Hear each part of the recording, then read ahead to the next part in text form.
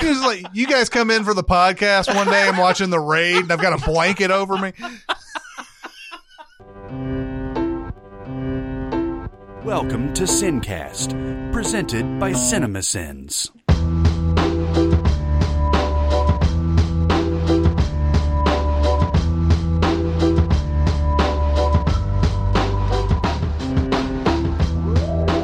All right, everybody, welcome to the Sincast. This is Chris Atkinson from CinemaSins, joined as always by the voice of CinemaSins, Jeremy Scott. Hello! And from Music Video Sins, Barrett Share. Yo, hey. And today, we're going to be going back to our Best of the Decade bracket, Woo-hoo! Best of the 2010s. We're going to the East region. Oh, that was a good announcer voice there. Very Jim Nancy. We're going to the East region. We're going to the East region, where the number 1 seed Duke is playing the 16 seed Creighton. That always happens. Yeah. But yeah, bunch of movies here. I actually rewatched 4 of these. Ooh. In preparation for today. Randomly, let's go to the one that could piss everybody off right off the bat. The 8 seed Spider-Man Into the Spider-Verse versus the 9 seed 12 Years a Slave. Oh Yeah. my God. This is obviously not fair. No, obviously these are difficult when movies have a sort of very difficult theme to go along. This is like when Schindler's List was in the 1993 and the all-time brackets and everything. It's like Schindler's List is a really awesome movie, but also we tend to want to be like, well, Schindler's List has to beat everything because it's so important, right? Yeah, thematically, it's very important. Yeah. And this goes up against anything. Right. It could go up against Inception. Right. And we're talking about 12 Years a Slave, obviously. It's going to be an unfair matchup, essentially, to that movie thematically. Right. So I think possibly our job here is to weigh whether or not the artistic merits of the movie itself go up against whatever it's going up against. And if there's a tiebreaker, then its importance is probably going to end up being the deciding factor. But if you like, Spider-Man Into the Spider-Verse more than this movie, then we should vote that way. Yeah, and I mean that's sort of the beauty and the ugly of this whole bracket is that we get these matchups like Coco and Deadpool, where we've got movies that have no business ever being argued. This is an interesting case for me. 12 Years a Slave is so disturbing that I said after watching it, I don't think I'm ever going to watch that movie again. But I'm glad I saw it, and the things that are disturbing about it are disturbing on purpose, because if he doesn't linger the way he does on certain, there's one beating scene and there's a hanging scene that just, when you're watching it, feels like you want it to end because you don't like looking at it, but he has to draw it out to make you understand exactly what it was like, because you're watching a movie, so you're always sort of detached from it. Yeah, there's a scene in there where somebody is being hung and everybody just goes back to life in the background behind them, moving around. Just leaving him. Yeah. And like reaching with the toes to try and hit the ground and not actually hang. Yeah. And it's really hard to watch. And it is a really important movie. It's not without its issues with the Brad Pitt playing the white savior sort of thing that is common in a lot of movies that deal with race, where he's this white guy who comes along in the South and sees this injustice and decides to take this case upon himself. This was very based on reality, the Solomon Northup thing. Apparently it was combed over by historians, and they were saying a lot of this is very, very accurate. Do you know, I don't know if that Brad Pitt character was real, because he ended up getting away from slavery. He was always a free man. Right. But he ended up getting back to his family. I don't know in reality how that happened. See, again, I'd have to research. I feel like I remember reading some criticism of Pitt as producer of the movie, inserting himself into the story in this role. I also read criticism of the book in that, most of what is in the book, we're just taking this guy's word that all this happened. It's his book, right? It is. Yeah. And I'm not saying it didn't happen. I'm inclined to believe it did. It's certainly a story worth telling. But it wasn't without its controversies. I got you.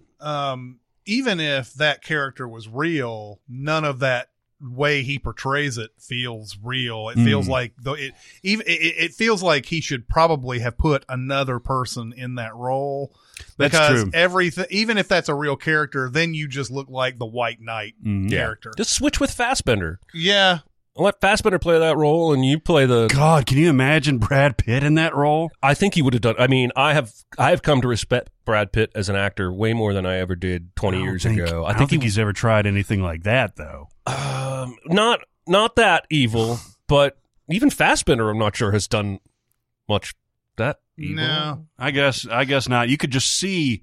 I mean, he inhabited that role. He It did. would just be difficult to see Brad. I would love to see him try a role like that to really stretch. Yeah. Because I think he probably could. I think you're right. Yeah. But Fassbender just inherited that evil. Yeah, I had this theory when I first watched this movie that a lot of some of the evilness of that Michael Fassbender character stemmed from his inability to have sex. Basically, there was like that was the only way he could get hard was when it was violent. Yeah. So like that's what I think. That's what I was. I think that's what I initially thought when I was watching this. It was some sort of sexual dysfunction that was causing him to be as far as the movie was concerned, saying how this is why he is the way he is and everything. Yeah, Steve McQueen made this movie because he felt like slavery hadn't been depicted correctly before. And of course, you look through the history of it, a lot of time, like especially in the early days where they made it just look like it was the grand old time, you know, Yeah, Song of the South type of thing. Right? it Gone with the Wind. Yeah. It just they never really showed didn't show that brutality. So he made it purposefully brutal for this reason, exactly as Jeremy was talking about and everything. So, and the story is so, God, I mean, a guy is free and then just gets captured and they just say, well, you're a slave. And now, 12 years he goes under that. He was a free man. Yeah. And the end of this movie is so fucking heartbreaking. Yeah. Too, because it's triumphant, obviously, but obviously his wife has moved on and gone to It's a really good cast, though. Mm-hmm. It's Chiwetel Ejiofor. You know what's crazy? Like it's all these great actors, Giamatti and Fassbender and Pitt and all these guys, and Lupita Nyong'o, and then there's Taron Killam, who's one of the guys that kidnaps the. Yeah. I was like, what the fuck? Right. But yeah, it's a terrific cast. It's the most well-made movie that I probably won't be watching several times. this won again. Best Picture. Yes. Yeah, and it's going up against Into the Spider-Verse. Into the Spider-Verse. Well, if it's possible to love a movie with my whole heart and call it an A+, but still think it's been overrated, it's Into the Spider-Verse. You think it's maybe? I mean, obviously it's been out for a while and people aren't. It's not on the tip of everybody's tongue. It was starting to kind of mediate. I think so. Yes, for the first 6 months after it came out, there was so much hyperbolic noise. This is the best superhero movie ever. Don't even like the conversation is over. And I'm like, it's great. Yeah. It's fucking great. Yeah. It's not that great. Yeah. Yeah. Although I guess there's not very much to compare it against, but I'm hearing this Rogue One is in the top 3 Star Wars movies of all time. See, if not this number is- one. This is a generational thing, I think. I'm seeing that a lot too, and I think part of it is we're old, but part of it is just trying to reconcile with how much we haven't loved this new trilogy, and we want to have something about Star Wars that we love. And I think honestly, if you look back, Rogue One will shake out in the top few of this modern era of Star Wars, but I don't think it's above Empire. No. Or No. The Return of first the one? Jedi, or the first one? No, I think Or it's not even Force Awakens for me. No, I mean it's better than, in my opinion, Solo, and it's better than Last Jedi, and it's better than. It's the thing. Once you have 11 movies to compare it against, there's so many bad ones now. Yeah. Rogue One is up there. Yeah. But I don't know about top 3. Yeah. Yeah. I don't Anyway, Spider-Verse. I haven't seen Spider-Verse probably since it came out. Don't think I've seen it since. Oh, really? I really enjoyed it. Yeah. But I haven't seen it since. And the same thing with 12 Years a Slave, by the way. I haven't seen that since it came out. know. It, we talked in the mini pod about how we didn't realize if it was blurry on purpose or if it was blurry on accident. It's blurry on purpose at times, or it's, I don't know, forced perspective, or I don't know what you would call They're that going for a effect. thing. They're going for a thing. It's distracting as shit to me, man. Yeah, me too. Even though I know it's intentional, I mean, there's so much to love about this movie in terms of the performances, the wackiness, what they're going for, like the high-mindedness. But that is super distracting to me. What I love about the movie is two things that really stand out, I think, where they excelled the most, and that's not the animation style, but it's voice work. And then I guess you would call this storyboarding, but the way the film has so many frames that feel like a living comic book. Like, for instance, when he takes that leap of faith and falls, there's that one moment I've gifted a bunch where they like zoom in on him like every other frame, and it's like bah, bah, bah, bah, bah, bah. And it's kinetic, man, and it gives an energy that even live action doesn't sometimes have. And so I've seen it twice. I need to watch it again. I love it. It's probably it's right up there with Spider-Man 2 for my favorite Spider-Man. Wow. But, it's on Netflix now, by the way. Yeah, it is. It's just great. I love Miles Morales. Very smart of them to give us a story that had Miles Morales and Peter Parker so that fans wouldn't like have an excuse to turn their nose at Miles Morales. We gave you both. We actually gave you two Peter Parkers in this movie. We gave you a Death of Spider-Man. That was Chris Pine, right? Was that first one? I think so, yeah. We gave you a Death of Spider-Man. You get everything. It's like a gift basket of do. Spider-Man. You Especially do. if you're like you're super into Spider-Man. Oh, yeah. Right? And the Spider-Verse, the multiverse kind of idea, comics, DC, Marvel, all kinds have played with this for a really long time. But this movie handles it really well. And it just feels like multiple Spider-Men in one movie. The whole concept sounded bonkers, but they just nailed it. So what my hope now is that Lord and Miller stay involved, even though they weren't the directors, and that we don't get a Lego Movie 1 and Lego Movie the second part situation here, that when we get another Spider-Verse, we're doubling down on the talent and not like giving us Lego Movie Part 2. Yes. Yes. Pulling Yeah. away from I agree. All right. So, which one do we want? 12 Years of Spider.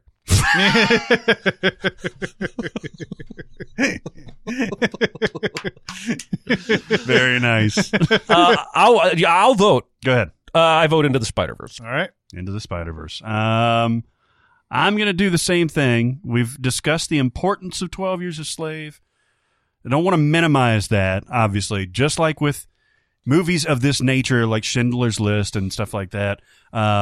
It's a more important movie for sure, but Into the Spider-Verse is I like it. I like it better. Yeah, there's no doubt. I mean, if this was an importance bracket, 12 Years a Slave probably is going to win the entire. Maybe the whole thing. Yeah. But I'm going to go with Spider-Man Into the Spider-Verse as well, even though I haven't seen both of these movies since they came out. So It's so much fun. I'll tell you what, Into the Spider-Verse, where it really starts to move is when they go out to the Catherine Hahn, the Lady Doc Ock thing, and they're swinging through the things, and like he's still figuring it out and everything, and they're trying to elude her, and they got the computer and everything, and you got Spider. That's where it really like takes off. For me. Jay Johnson's so funny. In Yes, that movie. he is. Excuse us, we're on a yawn break. yes, Spider-Man Into the Spider-Verse moves on. It will go up against the winner of this matchup here: Inception versus Deadpool. Inception's the 1 seed versus Deadpool, the 16 seed. Hard to believe that Inception is 10 years old, right? It really is. It's because I am still blown away by its visuals when I watch it today. And there are movies from 2010 whose visuals do not still blow me away today. Yeah. And so, Nolan always does something impressive. Even if you don't love the whole of each Nolan movie, I tend to. There's always something new, unexpected, and smarter than you. Or at least that's how I end up feeling. He's really good at marketing these movies too, because like the teasers for Inception did not tell you anything. Yeah. All you knew was DiCaprio was in it, and that there was like maybe something kind of wild you hadn't seen before, but you didn't know what it was about or anything. And then finally they came out with that first trailer, and you're like, wow, holy shit, this is like a whole new thing that he's just made, isn't it? Kind of like what I feel about Tenet. Yeah. Tenet feels that exact same way that Inception did back then. Yeah, Inception is so very, very excellent because we haven't seen anything like this before. The idea of going into dreams and then going into dreams of dreams, and the calculus involved with all the time and everything, the kicks, all these things you think about, like how, like when they're down in that deepest part and everything, like the guy who's driving around in the van, like to him, it's just this simple drive, but to them, it's like, maybe a month worth. It's not a month, but like just, it's an insane amount of time for them. And then for him, it was just like, it's like a trip down the road. Well, and then once it's all stacked, you got the guy in the van, you got Gordon Levitt trying to set up the kick in 0G because the van is falling off. And then you've got the other group down in the snow fort base. All three of those action things are going on at the same time. And it's just, I'm telling you, Nolan is unreal. He's on a whole nother level than anyone else, at least in terms of ideas. And in terms of, directing, like, Fincher's up there too, but he's, now you guys did the CinemaSins video while it was still fairly short, right? Yeah. So did you get into like the practicalities of like the time disparities and stuff like that? No, I don't think so. Or I'm just wondering if we did this today, like digging into it. There's so much exposition in this movie, but necessary exposition, right? Like you have to explain, you have to have the Ellen Page character as the new character to explain all this stuff. And so you got Gordon Levitt explaining one part of it, and then DiCaprio drinking his tea while the universe is folding up on itself. And then you got Tom Hardy doing his thing. And it's almost all like in passing. Like they're saying, well, this is what happens when you get a totem. This is all that stuff. Occasionally to me, it gets a little forced, but it's also necessary. I don't know how else you would do it, especially big ideas like this. Yeah, the main thing that the movie does, like when it came to Sin's purposes, like it is insane how much he tries to cover his ass on everything. Yeah. Like every single thing has a reason and everything. And so I think we sinned that, quote unquote. There were a lot of other things in there that would probably do that video differently, but yeah, I mean, there are a lot of things in there that I don't think that the totem thing makes sense for Cobb, even though a lot of people sort of tried to explain that his real totem is his wedding ring, which doesn't make any sense at all. I've never understood that either. It could doesn't make sense. But there are a lot of people who believe that. Yeah. And but he believes his totem is that top. Yeah. Even though it was Mal's, and you can't use anybody else's, or else that's explicitly stated. You're right. And so I don't know why he's so, like, I don't know. He believes that the top is his. Yeah. His, maybe it's been over time, and maybe the rules were different when they started it. I don't know. Maybe so. And there's a lot of people on the internet, and I met one recently, who think everything in this movie is a dream. I've actually considered that theory. Well, it's defendable if you want to argue that. Sure. I don't like that explanation. I don't either, because it invalidates the whole thing. It's like Joker. I mean, it's obviously different movies, but it's like Joker. Oh, this didn't happen. None of this happened. Yeah. What you just saw was bullshit, but it was entertaining bullshit, wasn't it? Yeah, exactly. Oh, yeah. Fuck you. Right. But hey, fuck you, buddy. Yeah. But I've discussed this before. But there's dialogue that's barely perceptible at the very end of this movie where Cobb is running into his kids, and at the very beginning of this movie he's washed up on a shore, and there's the Ken Watanabe's castle or whatever. And at the very end of it, he asks what he's been doing with what the kids have been doing all day, and his son goes, "Well, I was making a castle in the sand." And that's one of the things that people point to as well, maybe this whole thing has been a dream all along. A lot of people believe this whole thing has been set up so that Cobb will go back to reality. And this was a whole way of getting that idea incepted into his mind. There's so many ways you can go with it. That's why Inception's a very good movie. Yes, it is. Yes, it is. Is this, would you put this as Nolan's best? No. Or would you put Dark Knight up there? Prestige. Oh yeah, Yeah. Prestige. Yeah, Then we can talk about what's second. Yeah, it's weird. It'd be a crowded place for number one. I think the Prestige is my favorite too. I think so too. And then it's either Dark Knight or Inception or even Interstellar. Mhm. Yeah, that's crowded. Mhm. Yeah. Mhm. Yeah. So, And then Tenet. I'm pretty sure Tenet's going to be up yeah, there. yeah. whenever I Might- see it. Just put it up we there. might as well go ahead and just put that there. Just the trailer alone, haven't even seen in it. IMAX, Yeah. it's like his third best movie. Right. Inception goes up against Deadpool. Deadpool obviously was a big surprise for me, and ended up being a really funny movie. Really good take on comic book heroes and everything. We all like Ryan Reynolds. Mm-hmm. I think we're all thinking the same thing. Mm-hmm. But do we want to throw any more praise on Deadpool before we bury it? I mean, we talked about it in the play-in game when it beat Coco. Right.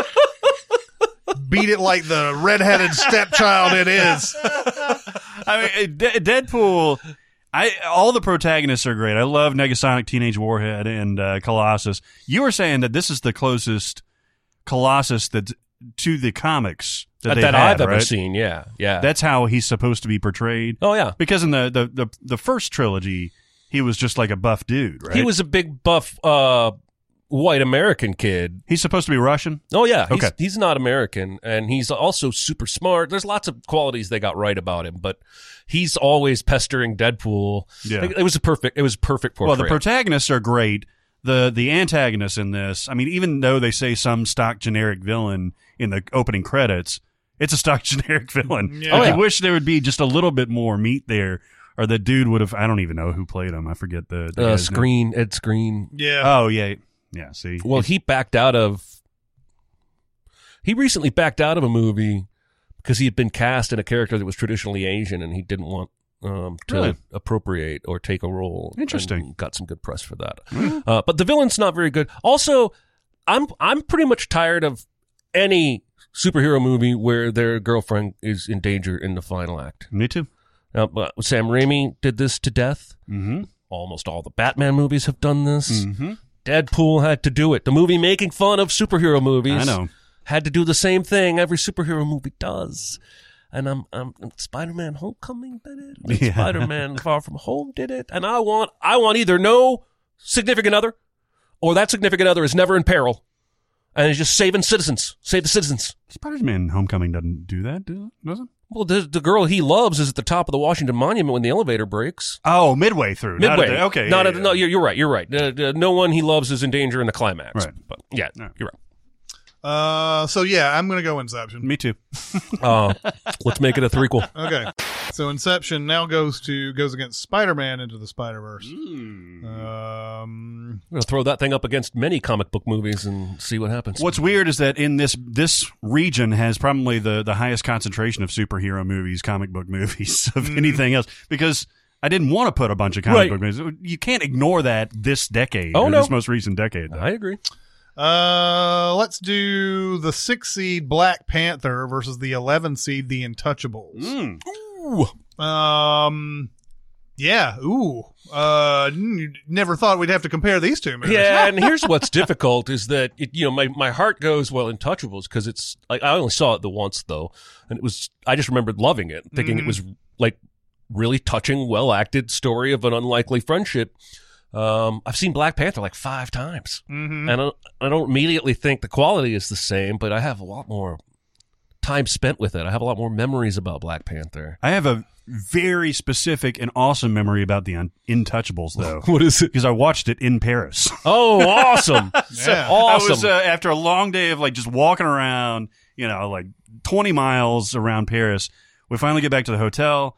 Yeah, the kid's asleep. The wife is asleep. I turn on the French TV, like Home Alone, over Jimmy Stewart. Yeah, and thankfully the Untouchables is on. That's awesome. And I get to watch almost the entire thing. Of course, it's in French. They did have the subtitle option on the TV. And I thought it was just, it was very cool in that environment, seeing a French movie like that. But also, I mean, this is like one of the like up there on IMDb, it's like one of the best movies of all time, highest rated of all time. I thought it was just absolutely charming and touching, and extremely well acted. Now, had you already seen the Cranston Kevin Hart one? I haven't. I still haven't seen Still that. haven't seen that. You don't need to. I don't want to. In fact, that almost taints this. It almost You know what I does. mean? It's like let the right one in and let me in. Yeah. And I know it. I guess this is how it works, right? Like certain American people will never watch the Intouchables because it's subtitled and in French. Mm-hmm. If they make an American version with faces they recognize, they'll watch that one. But I don't know that makes them go back and watch the original. No. No, No, if usually. anything, the opposite. All that's happening is a studio in America is going, no Americans will ever watch this amazing movie. Let's make an Americanized version and make, $100 million bucks. Mhm. It's kind of evil. Yeah, Mhm. of course I it don't is. Yeah. I don't like it.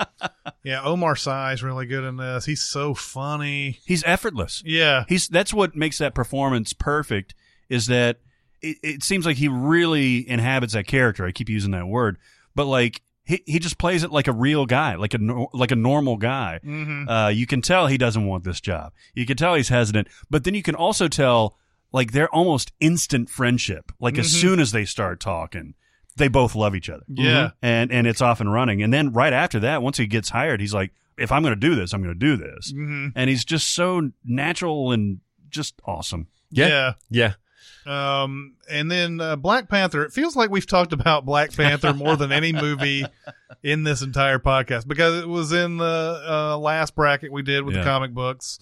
I'm trying to figure out what else can we say about Black Panther at this point that hasn't been said. It's excellent, has some flaws, Yes. culturally very, very, very, very relevant. Very, very relevant. I still don't like much of nearly any of that action ending. Just a couple of things here and there that I like. But it's just like every other comic book movie to me. It's almost like what they did to fucking. It's not as bad as what they did to Ant-Man. I'm talking about Marvel. Mm-hmm. Like you get this perfectly good movie about a very, very cool society, about a very engaging king and a very engaging villain, and then they were like, let's put some CGI rhinoceroses in there Yeah. for the. I'm for the more ending. offended by. I mean, the rhinoceroses are stupid, but I'm more offended by that super dark battle inside the mountain. the rubber Neo thing. Yeah, Where you can't tell me that they didn't sit in a meeting and go, let's set this inside the mountain so it'll be darker and we won't have to be as crisp on our everything. yeah. That moment almost kills the momentum of the movie for me because they do look rubbery. It's hard to tell what's going on. But then when we get back outside, we got those rhinos. So You can see them in full. got that display. going for us. Yeah. Yeah. But everything leading up to that, I really, really love. Mm-hmm. I love the Busan thing. I think that's great. I like all these performances in here are top notch.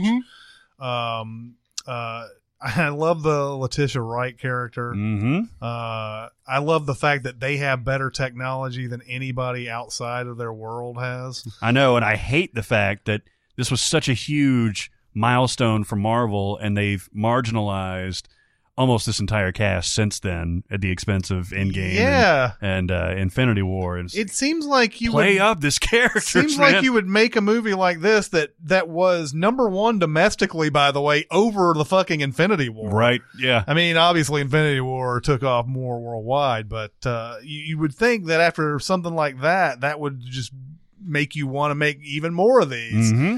But yeah, I don't know, or include them more in, especially Infinity War and Endgame. Well, because they yeah. just dusted them. I mean, in Infinity War, like Black Panther gets dusted. Shuri gets dusted, right? Shuri, I think most of them do. Yeah. I think Oh, it's just the Dana Denai Garai that the gal from Walking Yeah, Dead. yeah. Yes, Yes, she's left. yes. But I mean, everybody was anticipating that whole Shuri and Tony, teaming up or something like that. Yep. And you get this kind of small moment between Shuri and Banner, Yep. right? Yeah, One line, basically. but it's basically Banner being like, "Oh, we didn't think about that," or something Yeah. like that. Then smash cut to more like diggy things and stuff. It like could have that. been. It could have been a next level version of Avengers when we first got to see Tony and Banner be Yes, science bros yes, together. yes. It could have been that with a different dynamic, but we didn't get that at all. Yeah. No, we dusted her. Yep. Yeah. Yeah. Of course, I guess when Endgame is already packed to the gills with all sorts of people and everything. We're essentially saying, please give us more characters at the Yeah. end of Endgame. I mean, it's kind of a, yeah. So between these two, which ones are we going to? I'll go first on this one. Even though this is almost like picking blindfolded between. I mean, these two movies to me are like They are neck and neck. Even though, yes, I probably have more. I've been steeped more into Black Panther than I have. I've only seen The Untouchables once, but I did see it recently. But I'm gonna go Black Panther here. I'm surprised by that. I'm going to go Untouchables. The Untouchables may be an experiential pick for me, but I don't think you get a movie like that very often. I mean, as seen by the ham-handed. I guess I'm just going by the reviews. I haven't seen the movie, but the attempt at the remake, you can't recreate that magic. Anyway, tie vote. What you got? Untouchables. Woo! And I think Chris is right. They're pretty even in terms of like I could have flipped a coin, but that one has my heart. All right, so The Untouchables moves on, and that's one of those. That's one of those decisions that if you asked me last week, I'd probably go The Untouchables. But it's one of those things where like in Jurassic Park where Jeff Goldblum is dropping the water on Laura Dern's arm. Oh yeah, tiny imperfection, tiny. Which one?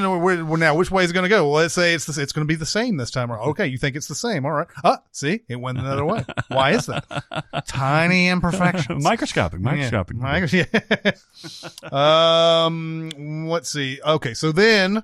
It will face off against the winner of either the 3rd seed, the Raid 2, Barandal, or the 14 seed, Spider-Man Homecoming. All right. All right. Yeah. This is like the pieces of Jeremy's heart are like breaking off right now. Yeah. So the Raid 2 is still one of the best action movies I've ever seen in my life. I don't know how they can't really do that here. You have to have somebody like Keanu Reeves, right, who doesn't give a shit about doing the stunts and doing the work, and you have to have a Keanu Reeves to do that. Yeah, and you also have like American studios are much more worried about lawsuits and insurance. Not to say that studios around the world aren't ever worried about that stuff, but there may be a reason why we haven't seen Iko Uwais in a great big action film, American made, where he's used properly, because the studios may not want to let him do all the shit he got to do himself. And look at that kitchen fight at the end of the Raid 2.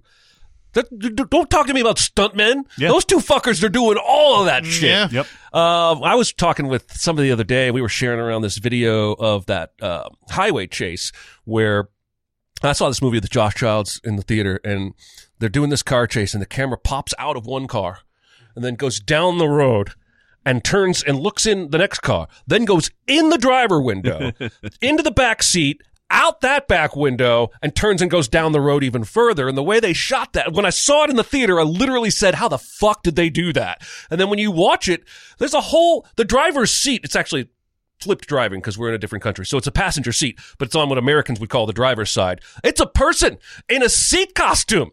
And the camera zips down on this like skateboard thing on the road and hands the camera to the guy dressed as a seat, who then lays back and hands it out the window to a guy who's on another skateboard thing outside being dragged alongside the car. He holds it steady, and then that thing starts going down the road. Good God. Like, when you see it, it clicks. But when you watch it in the movie, like, that's impossible. Like, that's not even possible. That's a YouTube video? Oh, yeah, I'll find it for you. We'll put it in the description. But they hand that camera off twice in that scene.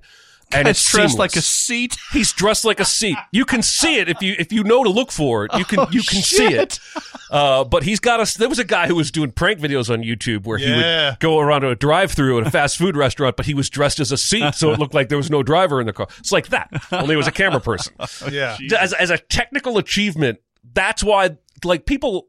I hear a lot of people who like the first Raid better than the second one, and I think if what you care most about is tight-quartered, hand-to-hand combat, I totally get that. Because it's just a straightforward, we're going up this building, we're going to beat a bunch of ass. But the second one gives you a little more story and a lot more camera work that's impressive. Like, even before that kitchen fight, he has to get through Hammer Girl and Baseball Boy in that red, shining hallway where you never once see a camera reflection. And I don't know how you do that. Yeah. I guess you might have had to go back in CG afterwards, but to even shoot it in a mirrored hallway is kind of a ballsy move. Yeah. I could talk about this movie for forever. Yeah, and then they have the prison riot thing. That's also done well. In the mud. Yeah, like most of the time, if that movie's shot in America, then you're going to have nothing but cutting everywhere and bad just fighting and everything. But this, People they make falling down. He makes sure to like have that ground level view of the combatants going through that mud and everything. You know, I know that's the reason. I mean, you know, movies made overseas don't have to worry about the insurance thing. Yeah. Jackie Chan famously couldn't come over to America and do the same things that he did in his movies in Hong Kong. He had to be an American actor at that point, where you have stunt people and everything, and maybe they let him do a couple of things, but the reason why the Jackie Chan didn't translate as well, even though he had a couple of big hits, like, you know, Rush Hour and Shanghai Noon and stuff like that. But like, most of the movies that he did, we didn't connect to very well because he wasn't doing the stuff. Yep. And the Raid 2 is all about everybody doing their own thing. Yeah. I mean, it had my attention already with that opening chase and stuff like that, because it picks up right after the first movie leaves off. But that prison fight is where, like, I got out of my chair. I didn't see it in the theater, but I was like, holy shit. Because, like, it's got this great tension build up of, like, everybody kind of moving in unison, and they're all sitting out while it's getting all muddy and everything. And then once the big guy goes after Rama, and, like, you see traditional fighting, and then he breaks the fuck out of his leg and just crack, and it's like that away, and he's like, and he starts choking him out. That's where it like starts just going off, and people stabbing each other a million times and shit like that. God, yeah, fucking man, awesome. It's visceral. Oh We're God, gonna have to watch that shit after the podcast. oh Yeah, my man. God, I was jerking off to it earlier. It's visceral. Jerking off to it. I think that's what it is. It's like, I know. He was like, you guys come in for the podcast one day, I'm watching The Raid, and I've got a blanket over me. there's got to be people that get off to that. There's people that get Probably. off on everything. Probably. Oh my God. I mean, by the time, it's amazing the pacing of this movie, because that's what the first third of the movie is the prison fight. Yeah, that's Or maybe about halfway through. First quarter, I think. And then you have like all the story stuff and everything interspersed with a bunch of the fights and the one at the nightclub with the long haired guy. Yeah. And then they have to go to where they went to in the kitchen fight to make that stand out at that point. Yeah. And goddamn, that's like a 9-minute fight straight up. Way longer than you think it is. And it ends like 3 times. It does. And what I love about it is they both have a cocky respect for each other. Mm-hmm. Like, they both have these expressions. Every time they separate and then square off again, whether they got their claw knives out or not, like, there's this expression they both have that says, I'm going to win this fight, but I appreciate you lasting this long. I feel like it really could have gone either way. They didn't make him a Superman where, you know, he just comes in and beats this guy's ass and fight. Even everybody he fights in the whole movie, you know, does damage to him. Yeah. But he could easily have lost that last fight. God, I love this movie. Yeah. I want a third, but instead he went and made some kind of weird Island Save My Sister horror movie. What was it? Talking about Gareth Evans? Yeah, it was a Netflix film. Did you see it? Not Apostle. I saw the first 20 minutes, and I'm guessing it's what Midsummer is like, and I turned it off. Oh. Apostle. Is it The Apostle? I see a movie called Apostle. Apostle. Okay, that's it. Huh. It's about a guy whose sister got caught up in some island weird Ooh, Lucy Boynton. cult, and he goes to try and save. It's famous Dan Stevens, I think. Yeah. Yeah. I watched the first 20 minutes and just realized it wasn't for me. It's going to be more icky, Okay. fingernail pulling type stuff and not action. Like, That's a departure. it is, but I applaud him doing that. Yeah, sure. Now I'll go back and make a third Raid movie. The Raid 2 goes up against Spider-Man Homecoming. Oh, boy. So, yeah, Spider-Man Homecoming was basically, I mean, before we knew what it was, It was yet another reboot Mhm. of this franchise. It was just too soon after Amazing Spider-Man 2. And I think I don't know how many people were on board with Andrew Garfield. I was personally. Yeah. But I guess after part 2, everybody just sort of like got tired of it or something. And He's not the problem with part 2. He's not the problem with either of those No, movies. I don't think he is either, but yeah, the people weren't responding to those Amazing Spider-Man Andrew Garfield versions. So you go and get Tom Holland on this one, and obviously he's the perfect Spider-Man. I mean, he's better than anybody that's ever I agree. done it. I agree. Best we've had so far. Yeah. The youthful exuberance that he gives to that role is something that Tobey Maguire couldn't do, because I think he was 30 something. he was 28. He was not quite 30, but he was like upper 20s when he first did it. But he didn't look like no damn high schooler. No, he didn't. and Andrew Garfield obviously didn't either. So to have somebody who looks like they're actually in high school is a really like big thing. And then you put in a great sidekick with Ned in this and everything. The movie was immediately just super fun, and Michael Keaton's a great villain Yep. to throw into this. I thought it was kind of cool that they made it where he was the cleanup crew for the Avengers shit. Yeah. I don't understand that at all. Like they threw like the government, obviously the government's going to get their own people on that afterwards. So it's to the fact that they even got in on this job is insane, but it does offer a nice little connection to the larger world and everything. The weird rumors I'm reading the last few days are that Sam Raimi's Doctor Strange 2 in the Multiverse of Madness may go full bonkers apeshit multiverse on us. Like, I'm hearing rumors, reading rumors, Tobey Maguire may show up from an alternate universe, a la Into the Spider-Verse, which would be, I'd be more open to that than goddamn J.K. Simmons being at the end of Far From Home. Yep. But you call the movie Multiverse of Madness. I think we need to expect a little bit of Into the Spider-Verse shenanigans going on in this movie. And Raimi, I mean, if it's not going to be Derrickson, Raimi is a good choice to. Raimi's to a great choice to do a comic horror type, something that leans a little more into horror, but not in a way that makes you scared or not in a gory way. I wonder now that people know that the Michael Cera character in Molly's Game was Tobey Maguire, if he's going to work much more anymore. The other day, Prisoners was on. And there's that moment at the end where he's just going ballistic on the kitchen. Basically, he's ripping the freezer door off, and he's Which movie? Not Prisoners, Brothers. Oh, okay, good. You honest with me there for a second. The movie Brothers is when at the end of Brothers, where he is in the kitchen and he's just ripping, he's ripping the kitchen up and everything. And I was like, God damn, I don't think I've seen Tobey Maguire this intense ever. And it's an emotional, intense ending to that movie. And I was like, all right, I'm going to go and look up Tobey Maguire because I haven't seen him in a while. Has he been doing like these straight to video things or whatever? No, he's just not doing much. I mean, he's certainly got enough money. If he doesn't ever want to work again, he doesn't have to. But he and DiCaprio were both part of a self-proclaimed pussy posse at one point. So to tell me that the Michael Cera character in Molly's Game is him, not really that big of a stretch for me. I can see that. I can see that he would be the kind of guy that would be like that. Yeah, but I think people can sort of accept a pussy posse as far as you're just young guys. Yeah. No, I guess what I was saying was that we shouldn't be necessarily surprised to find out 20 years later that maybe he wasn't such a good guy. Yeah, you're probably right.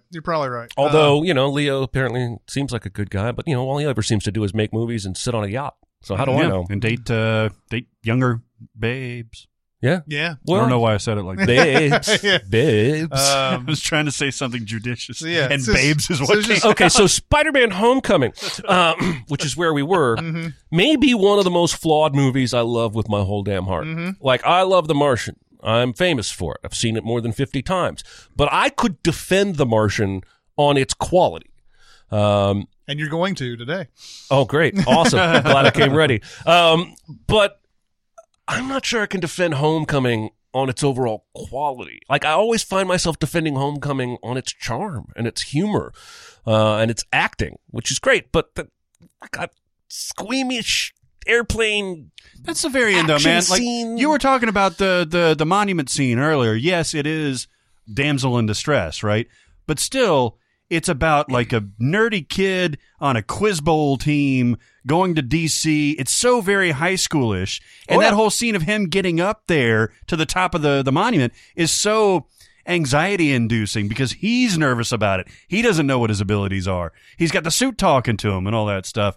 And you still don't know how it's going to turn out because he releases and catches it like multiple times. Yeah. I think everything up until that very end is completely defendable. Well, it's weird. We're switching roles here, and I'm now bashing the movie. Like, the stuff has always bothered me. Like, Iron Man's involvement in this movie has always bothered me.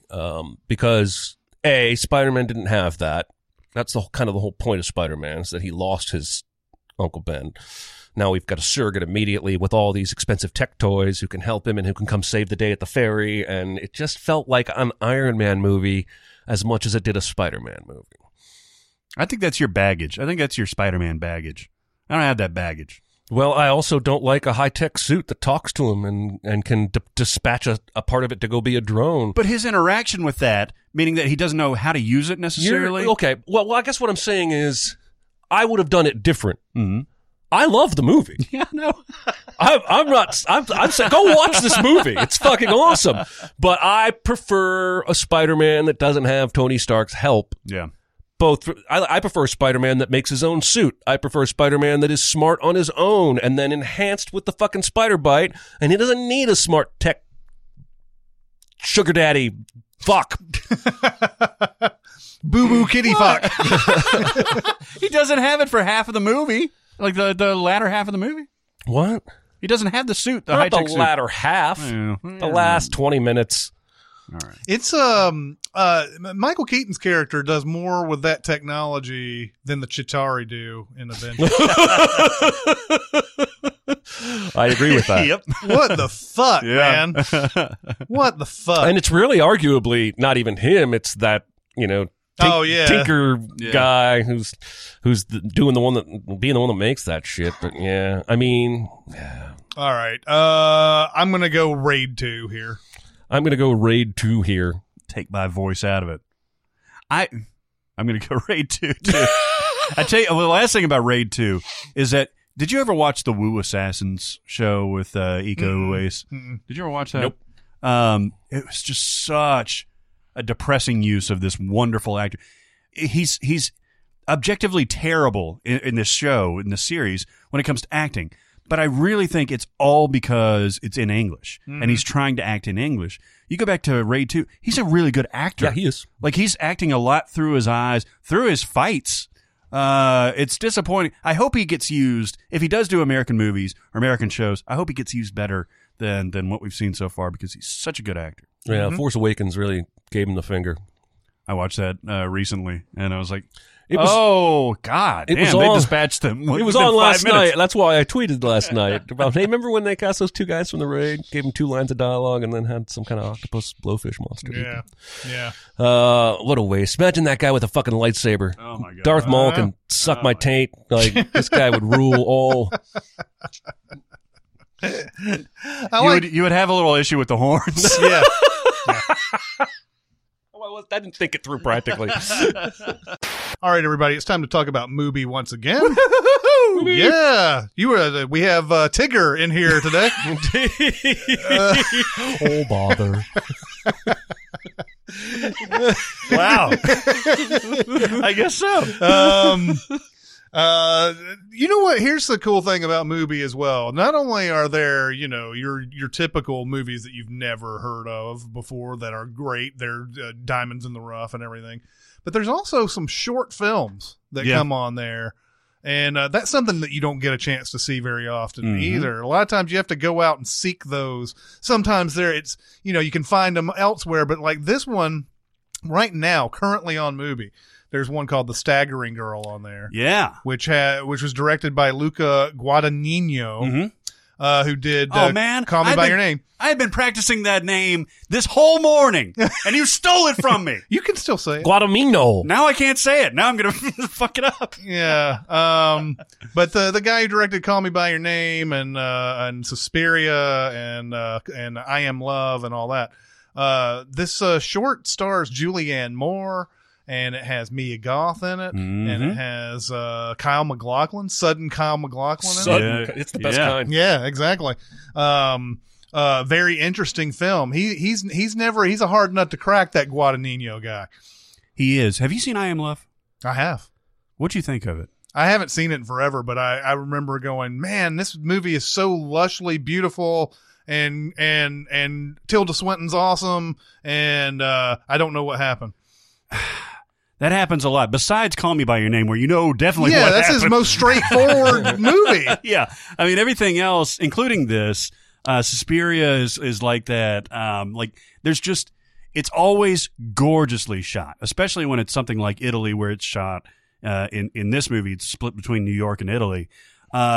This is, I think, for him, even further out there than Suspiria in a different way. Obviously. Yeah. This is very, very ethereal and dreamlike, and if you got to know that going in, I think. Like if you have that, if it's like Roma, if you're expecting something to happen, it's not going to happen. Yeah. If you immerse yourself in it, though, it's a beautiful experience. Especially, not only is it Guadagnino, and Julianne Moore, who's excellent in this, but it's also got a score by Ryuichi Sakamoto, who's a great composer. And it's this weird kind of unsettling score, and then it resolves, and it's nice, and like it's like a deep breath, basically. I really enjoyed this movie. Yeah, and I guess basic bare bones. It's only 37 minutes, but Julianne Moore is visiting her mother. And there is I guess they've decided that she needs to take her mom back to New York with her so that she can take care of her. Or otherwise, they're going to have to put her in a home, I guess, because she's blind. And she's also an artist who apparently, this is one of the more interesting parts of the movie, was Kyle MacLachlan is saying that, like, she asked me to describe this like bird for her, and she painted it the best she could, but the ones that look closest to the swan don't sell as well as the ones that don't look like the swan at all. Yeah, and it kind of goes into this critique of modern art. Yeah, that you see in documentaries about modern art and like jacking up prices and stuff like that. He's saying the ones that have the highest dollar signs are the least like what I'm describing. Right. I just want her to do the thing that I'm describing. You know? Yeah. But that's a really interesting movie. There's also a 3-minute short film on there called Throat Singing in Kangersuk. I think that's how you spell that. I mean, pronounce that. I'm not sure.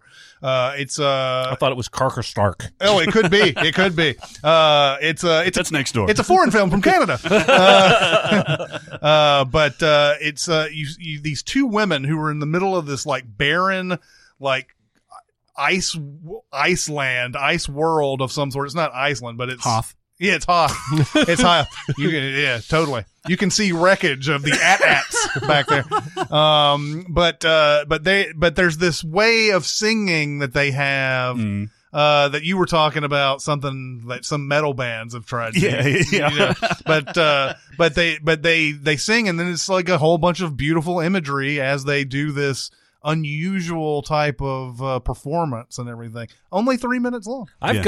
I have actual Tuvan throat singing records in my house. Oh, really? My wife went through a thing where she was like, it's super interested in it. It's not a melodic. No, it's super calming though. It is. And I know a lot of people use it like for meditation and stuff like that.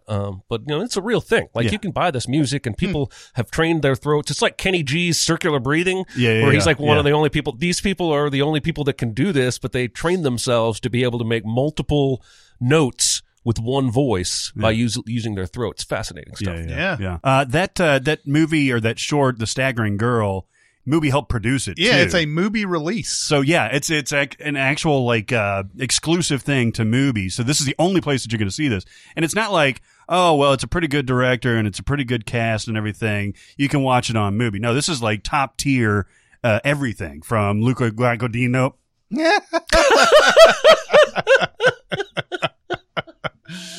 to Julianne Moore, to the rest of the cast. Mia Goth is actually really, really good in this. It's a collaboration with the director of Valentino dresses too. So there's a lot of pretty dresses in Pretty there. dresses. I don't know why I pointed Right up my alley. I love pretty dresses. But yeah, I mean it's worth getting Mubi this month just to watch that. Yeah. It's the only place that you're going to watch it. So go to Mubi.com/CinemaSins. Get 30 days free. 30 days. 30 days. That's a month. I was going to say it's especially worth getting Mubi any month if you use that URL because you get that first month for free. So it's worth free. That's true. That's true. No, this is a really great deal. We love Mubi. You've heard us talk about it before.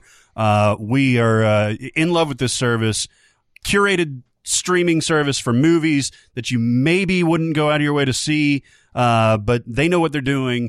They'll put them in front of your eyeballs. You consume them with your eyeballs. It transmits to your brain and then to your loins, and everything is good. Mubi.com/CinemaSins. 30 days free. Gardino. Yes. The Raid 2 will now go up against the Intouchables. On to the 7 seed Mission Impossible Ghost Protocol versus the 10 seed Moonrise Kingdom. Ooh, wow. I just realized the ridiculousness of this one. Yeah. It's I watched a did you ever see the SNL parody of Wes Anderson doing a Strangers type of horror movie? I think so. It's like the coterie of Midnight Intruders or something like that. And it's basically all of the Wes Anderson. It's narrated by Alec Baldwin himself in the episode. And it's Ed Norton playing Owen Wilson. It's like, wow, there's some strangers outside. Wow. What do you think this is? Did you see the trailer for the new Wes Anderson? Yes, I did. Wow, it's baffling to me. It seems like a very Wes Anderson film. It does. But he's definitely obviously got his style, but this is the movie that has as much heart in it as anything since Rushmore. Yeah. I agree with that. That's why I usually don't dislike Wes Anderson, and it's clear that he's an artist. But I'm rarely touched by his movies. I've touched your children, and I'm pretty sure they touched you. But yeah, Rushmore and this one have the most heart. Royal Tenenbaums is like a lot of people's favorite, and that one has like negative heart. Oh, you're wrong, but this is not the space to discuss that.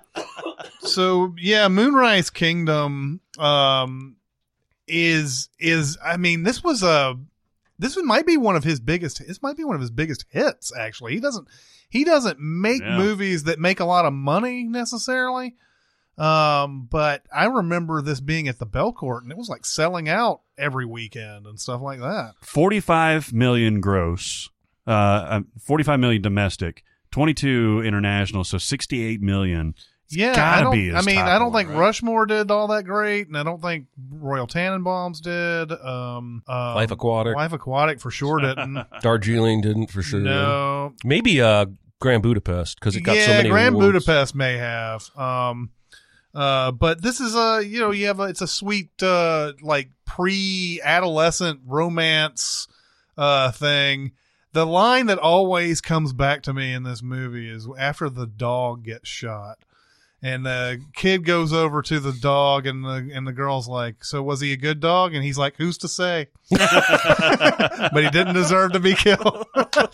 Every interaction between this boy and this girl in this movie when they're all on the run is priceless. Yeah, because they're acting so adult, but they're 12.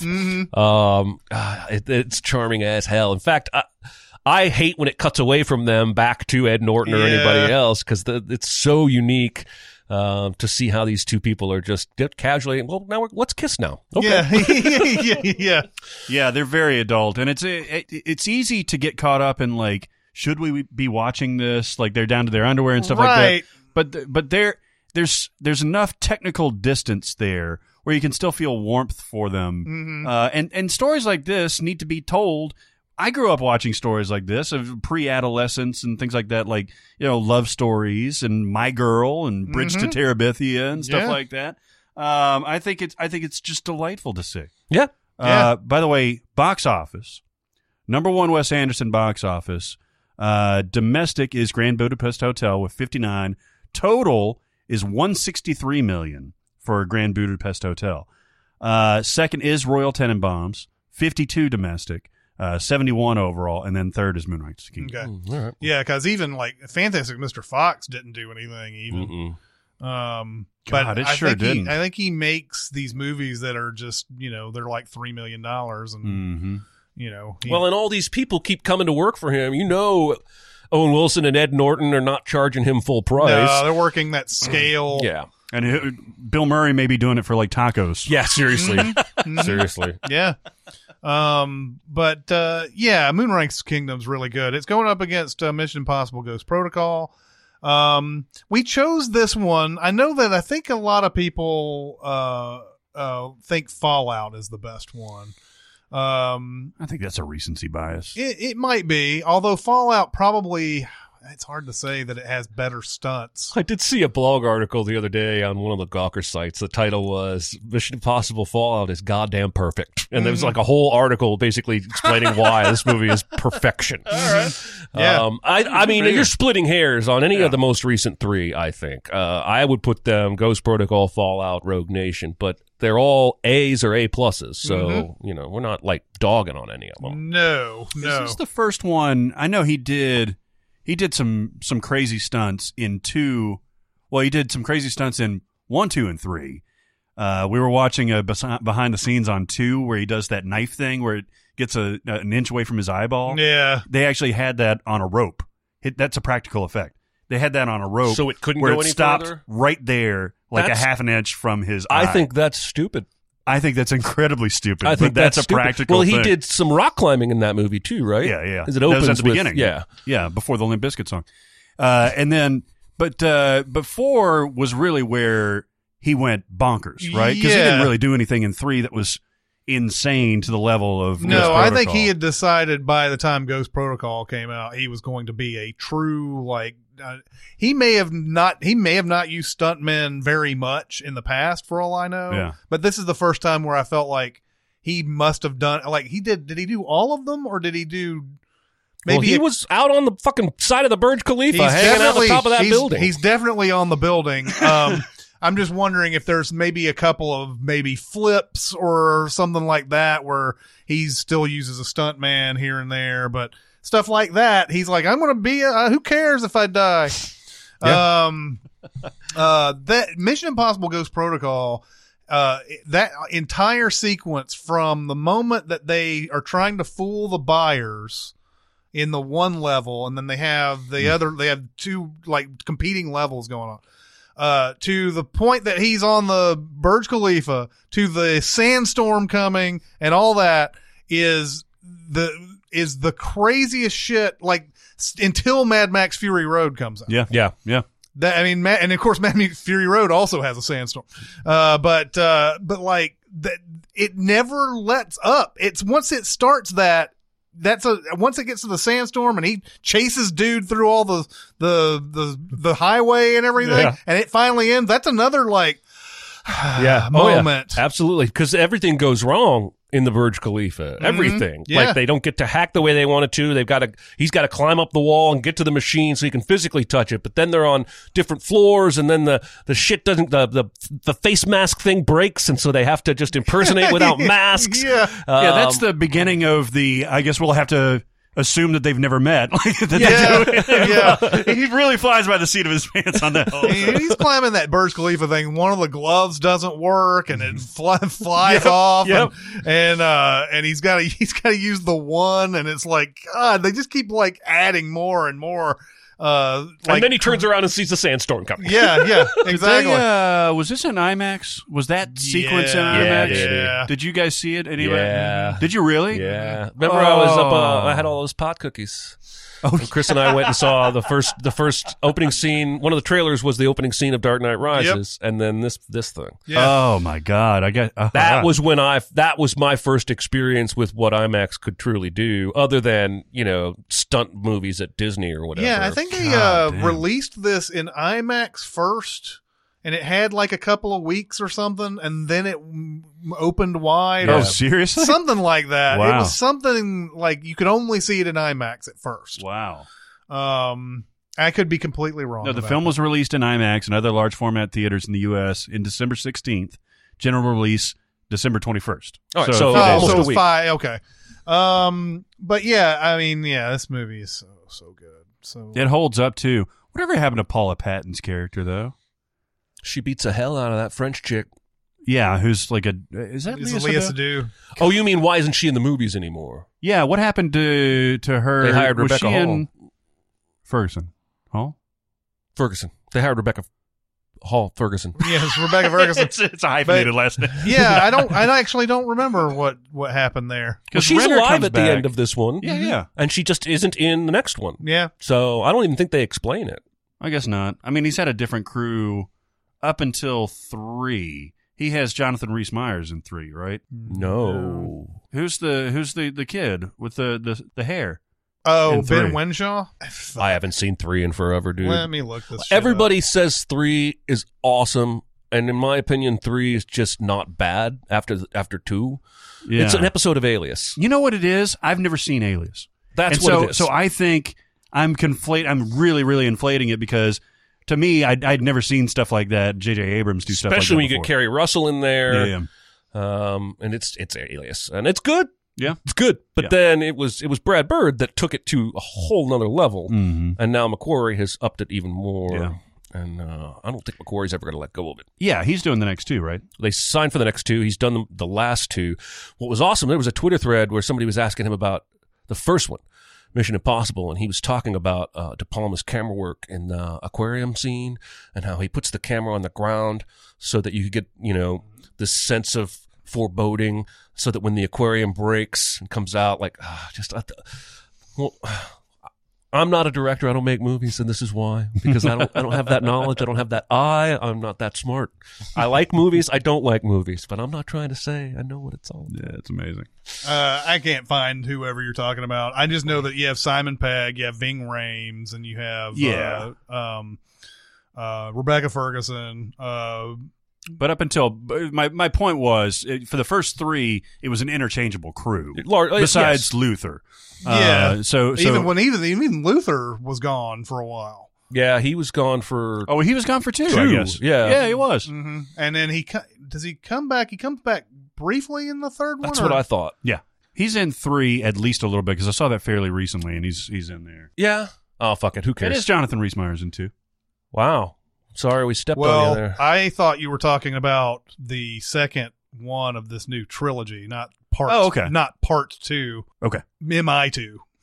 So I wasn't even thinking of And what MI2. what I just said is wrong. It's Jonathan Rhys Meyers as his crew in 3. Okay. He is the crew, part of the crew. That's the one Aaron Paul's in. This has been trying to figure out Mission Impossible. Brought to you by Mission Impossible Yes. and Paramount Studios. Right. So yeah. Anyway, this goes up against Moonrise Kingdom. What do we want to do here? Fuck Moonrise Kingdom. Right. Ghost Protocol. I love Moonrise Kingdom. I'm glad it's in the bracket, but it ain't anywhere near the level of Ghost Protocol. No, man. No. Yeah, I will be picking Ghost Protocol as well. It will go up against the winner of this 2 seed, The Martian, Ooh. or the 15 seed, Booksmart. Fuck you. All right. Which bracket are we in? Did I watch Lady Bird for no reason? No, it's All coming. right, good. Booksmart versus The Martian. Booksmart versus The Martian. Yeah. Yeah, these are near and dear to you. How? I guess a lot of what I want to say about Booksmart, I want to save for when we talk about Lady Bird. Because I was joking last night on Slack that they're the same movie. They're not, but when I finally did see Lady Bird, it felt more like Booksmart than I was expecting. I was expecting it to be a lot more powerful and impactful. Oh yeah. And it's much more of a comedy than I was expecting. And so it made me walk away going, well, why did it get nominated for Best Picture, but Booksmart didn't even get a whiff? Yeah. Anyway, Booksmart is fucking hilarious. It is. 2 great lead actresses, written and directed by Olivia Wilde. Hilarious side characters. If you like Superbad, just fucking watch this movie. Mm-hmm. And if you hate Superbad, what's wrong with you? Yeah. I thought Booksmart was going to be a much bigger hit previous to its release, because every time I was in a theater that had that trailer, I heard people laughing, Mm-hmm. and I was like, "Oh, well, should be a surprise hit." And it comes out, and nobody fucking watches it. I think 15 people saw it. Yeah, It's crazy. We saw this in the theater. I saw this in the theater. I saw it in the theater. Yeah, And I was had the same feeling as you. Like, this is going to be like one of those sneaky, like, big hits. yeah. This was one where I think you had seen the movie in the theater, and I had just randomly gone to watch it. I didn't know that you had seen it, and I randomly went to watch it over, and then I saw you tweet about it. I think, yeah, Booksmart is just a fun movie, man. It's just it's just super fun. It's amazing that so many people have still yet to really have come around on it. What I called it at the time was the most casually diverse movie I think I've ever seen. Yeah, Because think about it, you've got, and now again, it wasn't a huge hit or anything like that, but it's critically beloved. You've got 2 female lead characters, neither traditionally supermodel hot. One is a lesbian. You've got a couple of very homosexual characters as like the secondary characters. You've got like a huge array of races and genders, and you've got like a weirdish teacher-student relationship, but she checks it out and she says it's cool. Yeah. And like just everything is presented just as normally as like super bad, raunchy boys comedy, boys being boys and getting drunk and trying to get laid, except everything is different about it. It's like you put it in a boggle thing and like, shook it up. That was a very heavy shake. Yeah. You just did a really big shake. I think it's pretty clear that she was trying to make the cast and the story as diverse as possible. Did you see a headline yesterday and the day before? Her next movie is going to be a biopic of Carrie Scruggs, the Olympic gymnast who had a bum knee who stuck the landing. Yeah, I remember that. Oh, really? She's going to do a biopic about her. She's super stoked about it. And I think she's one to watch. I think that was a huge like debut, I think, as a director. Yeah. So many other actors turned directors have debuts that are more like albino alligator. Yeah. Yeah. Who was that? Kevin Spacey. Spacey. Oh, man. I'm sorry, that's What the a one that weird came out. reference. Sorry. Yeah, you probably can't even find that on DVD anymore. Did you ever see it? I did. Yeah, I saw it. It had a lot of great actors in it. Did you? Saw it in theaters. Wow. That's not good. But yeah. I can't. I also like the fact too that they have the one character who has like had parties and has fucked everybody and everything, and still has like awesome SAT scores and everything. And that's sort of what sets them on this quest, right? Because they're like, we haven't done any of that. We've been focused on like getting into a good college this whole time. And meanwhile, you have people who are actually having fun out there. What a great fucking scene in Yeah. the bathroom where she comes out and she's pulling rank on them. And they're like, well, I'm actually going to, what is it, Brown? I don't remember, but I always think about Princeton? Something. I always think about the Aunt Becky, Lori Loughlin stuff whenever I watch that scene, because the rich kids can get into a good school in ways other than grades, and kids without money and means have to have the grades to get there. So in a way, I relate to those characters because I felt like I had to get good grades if I was going to be a success in life. I certainly got better grades than some kids in my class who went to Harvard or are fancy pants lawyers now. It's just really good. Please watch it. It goes up against The Martian, Ridley Scott's. This is in the middle of a whole bunch of like well-made space movies. It might be, is it right in the middle? You have Gravity and then Interstellar. I think came after. It was the sort of the third in the line of those movies. But ironic timing with Interstellar because Matt Damon is in both. Yep. Shh, spoiler. Yeah. That spoiler was kept for a long time for that time period. Yeah, I well, didn't know it until I watched it long after it came out. yeah, and when you see him, you're like, it's like that. If you are unspoiled about Kevin Spacey in Seven, when you get to that scene, you're like, oh, it's that guy. Yeah, I mean, The Martian is endlessly entertaining. Damon is basically just talking to himself the whole time. It's kind of narration, but it's really him talking to himself, trying to solve the problem. And I think that's what makes The Martian probably, I don't know, it's not, I mean, both Interstellar and Gravity both have their own awesomeness to them and everything. But there's nothing more exhilarating to me than someone actually thinking out the problem. And I know that a lot of times that doesn't seem exciting to people. People just want somebody to go, all right, I need to do this, and I need to do this, and I need to do this. They do that towards the end of the movie, by the way. But just somebody who's actually sitting there going, okay, I need to do this, I need to consider this. And then, like, actually making some mistakes, too. Any of these mistakes could kill him. That's the key. And in the book, he makes even more mistakes. But I think I did a Heart of the Movie, or planned to, for this movie when I think I planned to, but I didn't do it. When he finally sets the hydrogen on fire after talking about the Jet Propulsion Lab and how they discovered jet fuel and yada yada. And he's like, fortunately, I have hydrogen and rocket fuel, blah, blah. So he combines them in the fire lights and he goes, woo! And then it explodes and blows it back against the wall. That perfectly encapsulates this whole movie. It's 2 steps forward, 1 step back. And he even comes back and says, I forgot about the excess oxygen I was breathing because I'm an idiot. Isn't that where he's like slightly singed too? Like, oh yeah. Yeah. And then, he blows up the Hab and ends up having to live in the MAV for a little bit. No, MAV? Not the MAV, the rover. Yeah.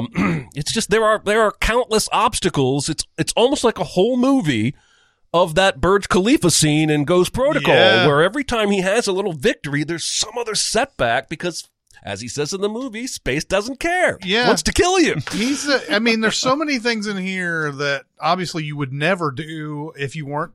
I mean, this is so obvious. You would never do it if you weren't in this situation. The reason, like, there are things that you have to think outside of the rules and everything like that to survive, especially when he digs up that nuclear reactor or whatever. The reason why it's buried is because, yes, obviously you don't want to, put that out in the atmosphere and everything like that. But he knows that that's a precaution. Yes. That's not something that you're actually getting, like, actual radiation that can kill you unless a whole bunch of stuff happens to it, which is what the whole reason it's getting buried in the first place. And he even says in the rover, as long as it doesn't break, wow, I almost just said everything will be fine.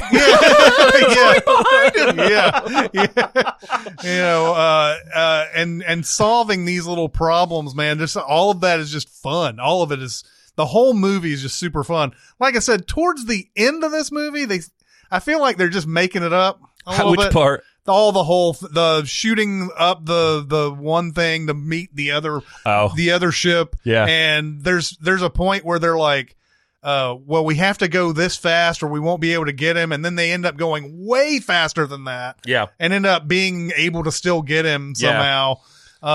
It seems like every time something happens in that final scene, someone goes, oh, I know. And they solve that problem.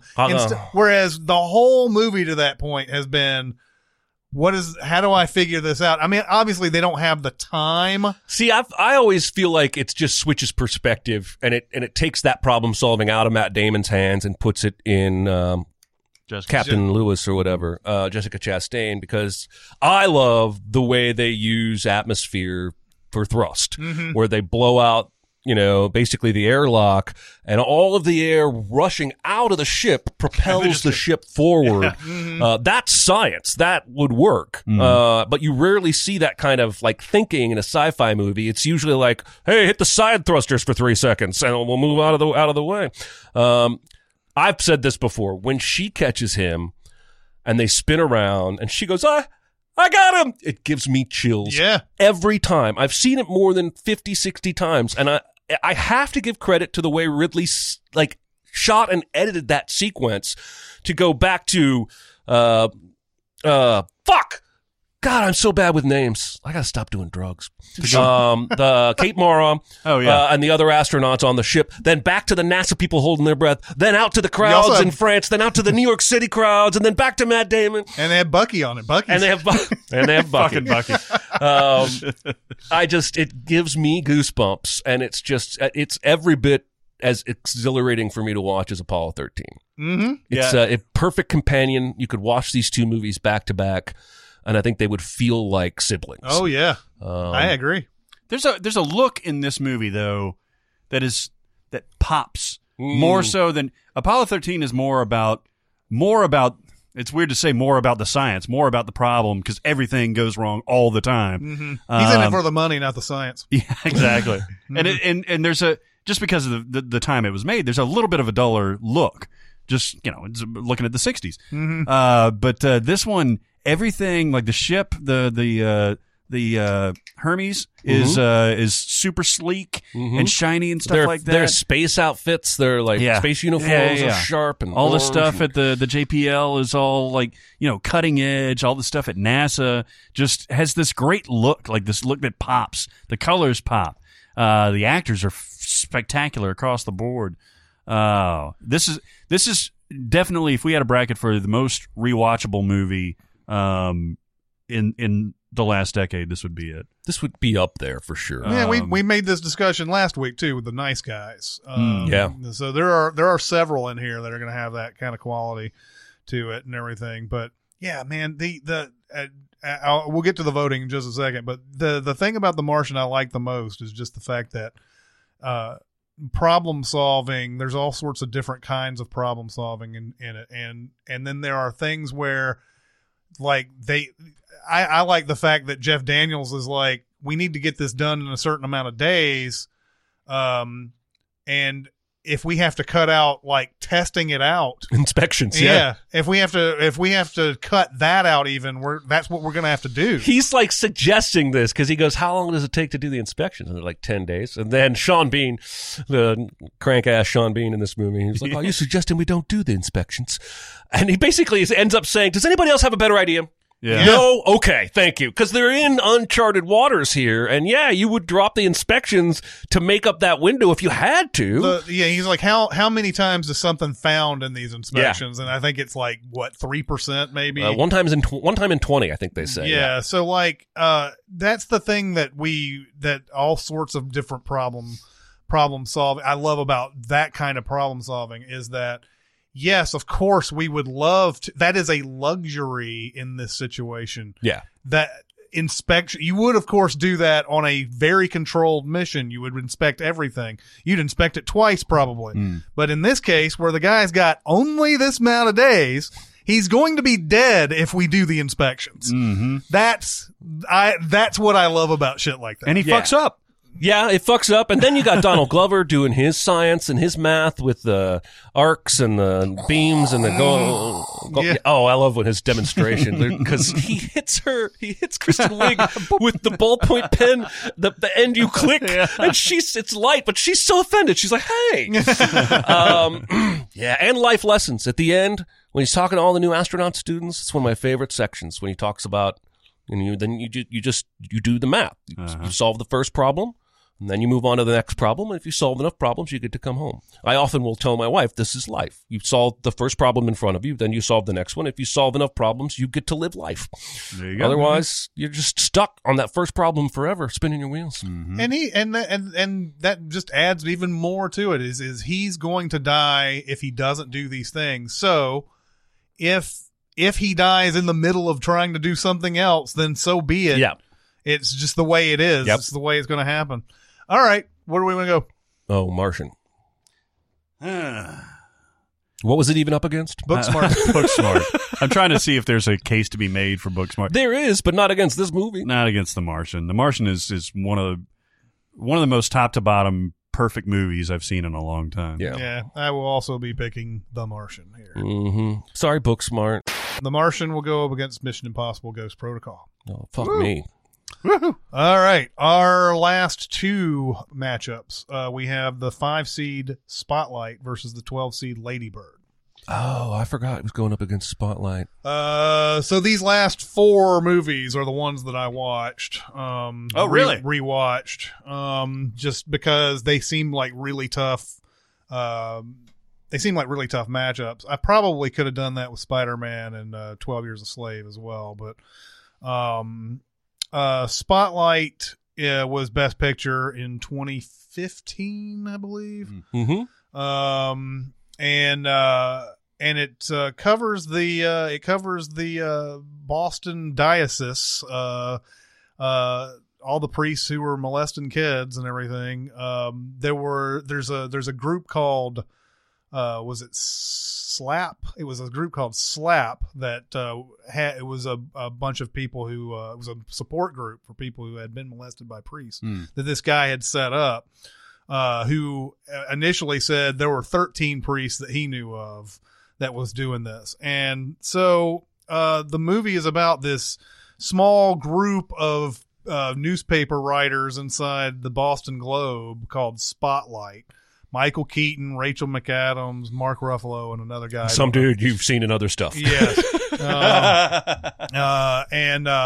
And apparently the Globe in the past has gotten such tips that this is happening. But what the movie sets up so well is that Boston is a tremendously huge Catholic area where not only do you have people who don't want to admit that they've been molested, but you also have a community that wants to defend the Catholic Church.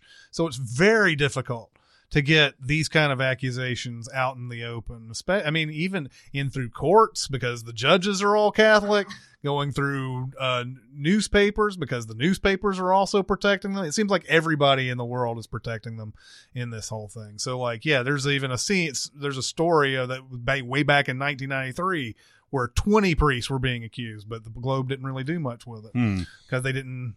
It's hard to get that stuff litigated. Even when they get it, even when I've seen this movie maybe 12 times in the last year. Really? After having not seen it before that. All the performances are so real.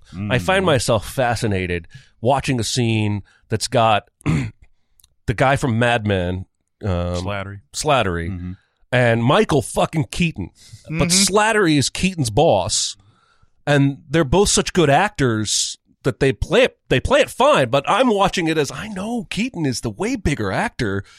And, you know, anyway, everybody plays it so real. But once the files get refiled by Stanley Tucci and Ruffalo's in Florida, and they're like, get up here, get to the courthouse. We got to get these files. They're now public. Anyone can get them. He goes to the clerk, and the clerk says, oh, the Gagin case, those files are sealed. Yeah. And he's like, no, it's been refiled. They've been reopened. He's like, I can't help you.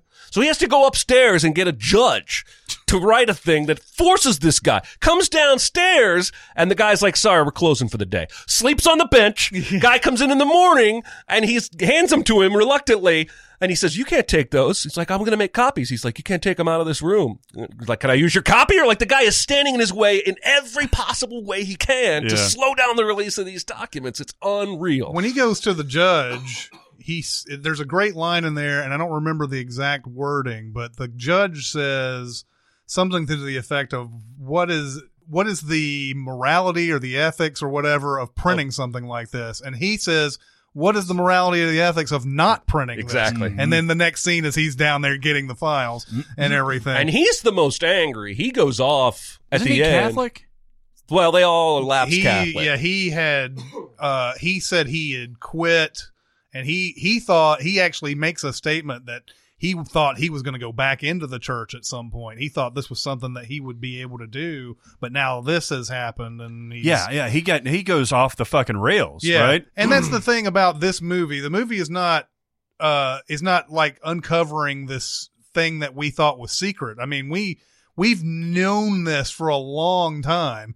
The story that, and I love Liev Schreiber in this because he's just so understated. Even there, he's everybody's boss, but that's not the actor you would think to cast for that role. You would think somebody else might need more gravitas, but he's the editor. Well, he comes in just like Peter Sarsgaard does in Shattered Glass. Yep.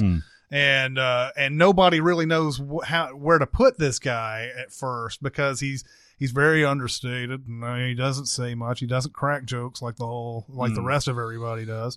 But then he comes in, and after he's interviewed Keaton about what Spotlight does and everything, there's one of the next scenes later is him just saying, you know, I think we should look into this priest molesting kids thing, and it's a good Spotlight story and everything. And this is against what they've normally done in the past because they usually figure out what stories are good enough and everything. But this guy is basically the hero of this whole thing. Yeah. He gets this all set in motion. Slatter even says, they're all in that meeting, Keaton is too, and Slatter even says, well, Spotlight has historically, had the freedom to pick their own stories. And there's this beat, and Shriver goes, would you consider picking this one? yeah. And then it's sobering at the end because they give you all those stats on the screen that I'm sure are now even out of date because it's an even worse problem than we thought. But it's not just Boston where this kind of stuff has happened and the cover-up has happened. It's probably every city. It's probably all over the globe. But yeah, that's the thing about this is that Schreiber ends up saying, like, look, the story is that the higher ups knew about it. Yep. And that they had been covering it up. And so that's sort of what they've been going after this whole time, to sort of prove. And yeah, Ruffalo does have a great scene in this. In fact, I was like, oh yeah, he definitely got nominated for this. I was trying to think during the movie, had he been nominated for this? And then that came up and I was like, yeah, he got nominated for this. He did get nominated for it? Yeah, for sure. I think McAdams did too. And you're talking about real. McAdams is, I feel like, one of the realest characters in this. She doesn't really have any outbursts. Mm-mm. It's just the way she's doing her reporter thing. When she goes up on that, she goes to that door and that dude is just basically like, I just want you to know that I got no enjoyment out of molesting the kids. And he's like giving her everything that she wants out of the story. And she's just like, okay, all right, what, and writing this stuff down. Like, okay, so what, when did this happen? Where was all this and everything? He's like, I just want you to make it clear that I didn't get any enjoyment out of this. And he's like, yeah, okay, I know. She's doing her job. I heard an interview with the actual person that Rachel McAdams is playing, and she was recounting that story, and she was like, I couldn't believe it. This is after knocking after 400 doors or something like that. Finally, someone, the actual source, is coming to me and telling me all this stuff.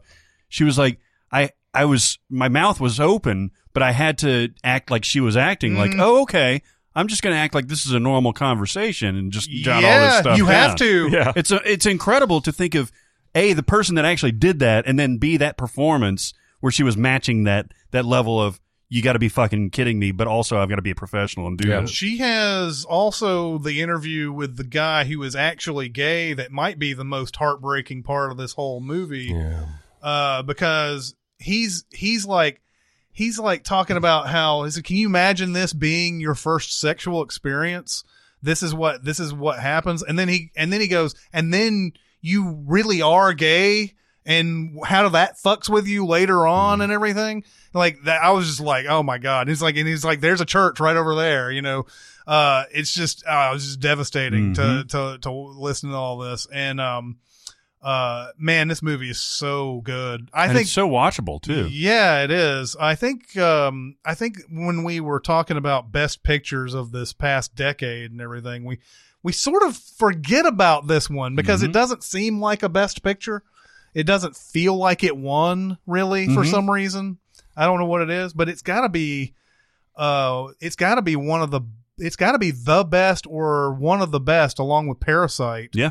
Best picture winners in this decade. I agree with that. Yeah. And you're right. It's interesting that you've watched it so many times over the last year. I did that right after it came out, I think on Netflix for a while. Because I think we said this recently, for the terrible subject matter, it's just done so well, and it's focusing on the investigation so much that it's super watchable for the performances alone, for the editing, the pacing, and stuff like that. The collaborations between Keaton and Slattery and Liev Schreiber and McAdams and all that stuff. Yeah, you're right. This movie's awesome. It's a little over 2 hours, but it doesn't feel like it. No, it always feels short to me. And the Post feels like it's 3.5 hours. Yeah, it does. Seriously, I mean, the Post is not bad. I don't No. I'm not trying to drag on the Post, but you can't hold a candle to this movie. No, it goes up against Lady Bird, Greta Gerwig's directorial debut, with Saoirse Ronan and Beanie Feldstein as Beanie Feldstein.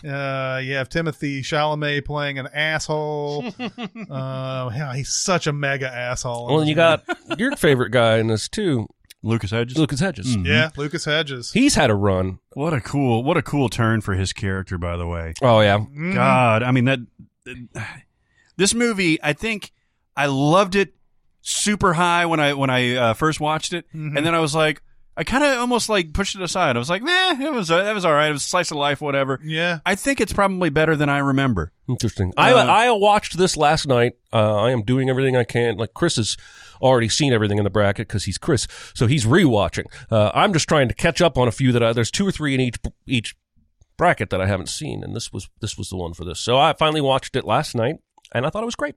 Yeah, I would give it an A, maybe even an A+. Mm-hmm.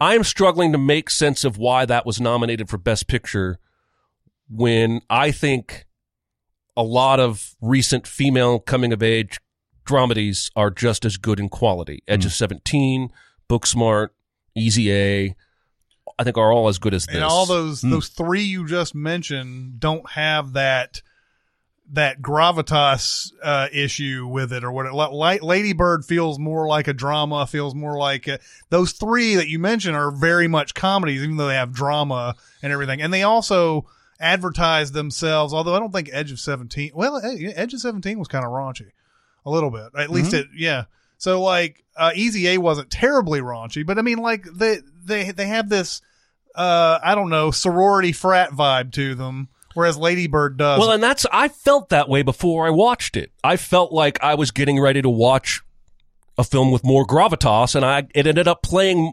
It is more dramatic than those 3, but it ended up playing as much comedy as drama to me, and I loved it. It is funny. I loved it. Man, I thought it was great. There's some moments in here rewatching that I completely forgot about. There's a scene that some scene ends, it cuts to this next scene, and she's talking to Beanie Feldstein outside the lockers. And she goes, I think it's natural not to touch a penis. That's the opening line of that scene. I really liked Laurie Metcalf in this. She's awesome. And I'll be honest, I did not know she was in it. Like, oh yeah, all that I took from Lady Bird from all of its Whirlwind Awards season press was Greta Gerwig wrote and directed, and Saoirse Ronan is great. Mm-hmm. That's all I knew. I think I might have known Chalamet was in there, but I didn't even know Laurie Metcalf was in it. Metcalf got nominated for this. Well, see, I wasn't paying attention then, but she's fantastic. She's every bit as good as anyone else in this movie, and she has maybe the most thankless role. So, well, it's a complicated character because she's not all evil and she's not all good. She is the one that has to be the bad guy in the parent dynamic, because the Tracy Letts character is always like whatever is cool with me. And but she also goes like that 10% just mean, a little bit, yeah. Like especially the dress buying scene and stuff like that. Saoirse Ronan's character is kind of a little shit in this movie. She is. That's the thing, is that because she's the protagonist, we forgive her, but she's kind of a dickhead. Yeah, she is. Which is what makes it at the end, I think, when they sort of have that phone call or they reconcile or whatever. Yeah. They both have reason to reconcile. From what I understand, that's a very typical mother-daughter type of relationship where you say mean shit that you don't really mean, and you kind of needle each other, even though one's supposed to be the adult there. Like it's hard to keep that dynamic. Sometimes you slip. Yeah. I love too, right after she turns 18, she goes to that gas station and she's like, I'd like to get some cigarettes, a scratcher, and a Playgirl. And so the guy like gets all the stuff and goes, I just want you to know that I'm getting all this stuff because I turned 18 today. And he goes, happy birthday. Playgirl. And she's looking at the Playgirl, dude's like wangs hanging out and everything. Just sitting there smoking a cigarette. Wow. It's a fantastic movie. It's going up against Spotlight. Where we want to vote on this? Oh boy, I'm Spotlight. We're all pretty simpatico on these picks today. Yeah. Spotlight is an important movie. It's a well acted movie. This is. Time will tell, but I think it could be just as watchable and as important as something like All the President's Men later on. And I think people will be talking about it in 30 years. Lady Bird, yes, they will be talking about it, but kind of down the list. So Spotlight for me. I will also be down going a little. Is that what you said? Down the list. Oh, down the list. Things people. I will also be picking Spotlight. So have we only had one, like against the grain pick all day? Yeah, I picked Black Panther. We were unanimous on every other one, right? I think we have been. Yeah. This one's going to be a tough one too, though. Yeah, I'm glad you saved this one for last because we're having a discussion. This here. is going to be a rough fucking one right here. 4th seed Whiplash versus the 13th seed The Town, and whatever wins this goes up against Spotlight. So yeah, I watched these two again. I had not seen Whiplash probably for I don't know a year or two, somewhere in there. I haven't seen The Town probably in a year or two even. But yeah, I had to watch these again because that matchup. I was like, whoa, I don't know. I'm so glad you watched Whiplash again. I love both of these movies so much, but let's talk about Whiplash first. This movie really does bore down on that whole obsession thing, right? Like if you really want to be good at something, I have to be there. I have to do it 24/7, and I have to dump your girlfriend. Dump your girlfriend. Dump Melissa Benoist. Come on now. Is she Supergirl? Is that their Yeah. other thing? Yeah. But not only we do it 24/7, but take as much abuse as possible. Yeah. This movie is weird in its way of like, I don't know if it justifies it or not. It almost feels like it justifies J.K. Simmons in this movie, his actions. Do you think it even takes him to task for this? It does, Oh, man. I think it does both. The first time I saw the movie, I felt like the movie was saying, see, J.K. Simmons was right. He had it in him the whole time. It just had to be pulled out of him. First time I saw it. Okay. I'm not going to say anything else right now. Okay. That's all I want to say. But I didn't feel that strongly the second time I saw it. I do think it's a nuanced character who is more evil than good. But I think the movie itself is conflicted on how much of that was necessary or not to get Miles Teller where he needed to go. That's what I'm Yeah. saying. I think it does both. I think it both vilifies and I think it justifies his actions. It doesn't seem to think that there's a balance, though. It doesn't seem to think that there is. You can have you can have a life along with this. You know, it seems to be saying that if you drum your hands bloody and you just let people throw shit at you and everything, you'll become the best, and that's what you want to do to be the best. Like it feels like there's other people out there that could have put an example of some sort of somebody who didn't go through any kind of. They picked Charlie Parker as the one, but like there's no other examples in here of anybody like had like maybe a good. Didn't have any of that pushing or anything. Sure, yeah. Movie, picks a side basically. I'm not even saying that would make the movie bad or is a bad part of the movie. It's just very strange to me that it seems like J.K. Simmons is pretty evil in this. His motivations seem to be rooted in some like I want to be the best too, but there's some kind of respect between them at the end.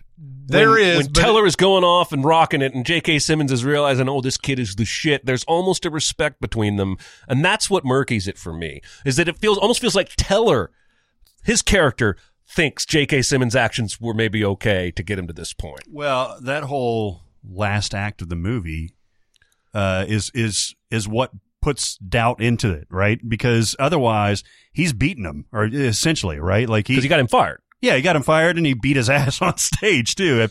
Even before it gets to that point, to where like he's had the car wreck and all that stuff, and he tackles dude on stage. Even before that, he shows up late to that performance, and he's like, and J.K. Simmons is like, "Where the fuck have you been?" He's like, "Dude's gonna play your part," and he's like, "Fuck you, he's gonna play your part." And J.K. Simmons is like, "What the fuck did you just say to me?" He's the first. Like, he's got to be the first person to stand up to this guy And in he looks forever. like he smacked him in the face. Because if we ever do theater stories again, I don't know if I ever told the story, but I've had a manager that was like that, and I refused to be talked to the way that J.K. Simmons talks to Teller in this movie, and it looks like Teller decided the same thing. Like, look, I'm awesome at drumming. You either like me or you don't. And I'm going to do this part. We haven't even started yet. You know that I'm better than this chode that's on the that's on the drums. That dude that he takes in to like spark him or whatever is a shitty ass drummer, man. Is that the Irish one? Yeah, the oh my redhead god, dude. when he's auditioning technically auditioning those drummers, that's one of the greatest scenes.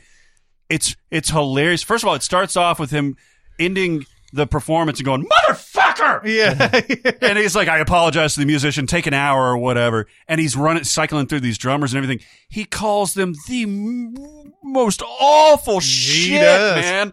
He's like, I mean, he's talking about Miles Teller's parents. He's talking about the homosexual guy. He's talking about the Irish guy. Like, it's just absolutely nasty. But then, like an hour into it or whatever, he starts. Finally, Miles Teller is getting. We're saying Miles Teller, but whatever his character's name is, I forget. That's where he's like the faster, and it's like great. Like he's just right up in his face. Yeah. It's. I've done a lot There's of something things very American about this, isn't there? Like, I played Little League. I remember coaches screaming at me. I'm 11 years old and use both hands, like screaming at me. And I'm a kid, but we accept it. And I know a lot of people who were in band in high school, and everyone has a story about a demon band director who screamed at people. I'm sure that's the inspiration for J.K. Simmons. And some of this trickles down maybe from like drill sergeants or movies or what have you, but like football coaches are always screaming at their players, sure, young or old. Like, why are we so sure that this is a good motivating method? You know, it's weird because you just watched this recently.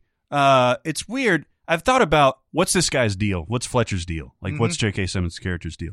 Because he's got a history of obviously driving people to even potentially harming themselves and things like that. You don't see him scream at really anybody else in the movie except for the percussion section. Well, yeah, he does yell at the trombone guy. I think it's trombone. Oh yeah, he kicks him out of the practice. Well, or whatever it's actually a fun scene, even though he's being an asshole. But like, he's like he gets certain sections to play their part, and he's like, "There's somebody out of tune here," and he gets to this one section. Oh, it's right here. It's right here, and he's like.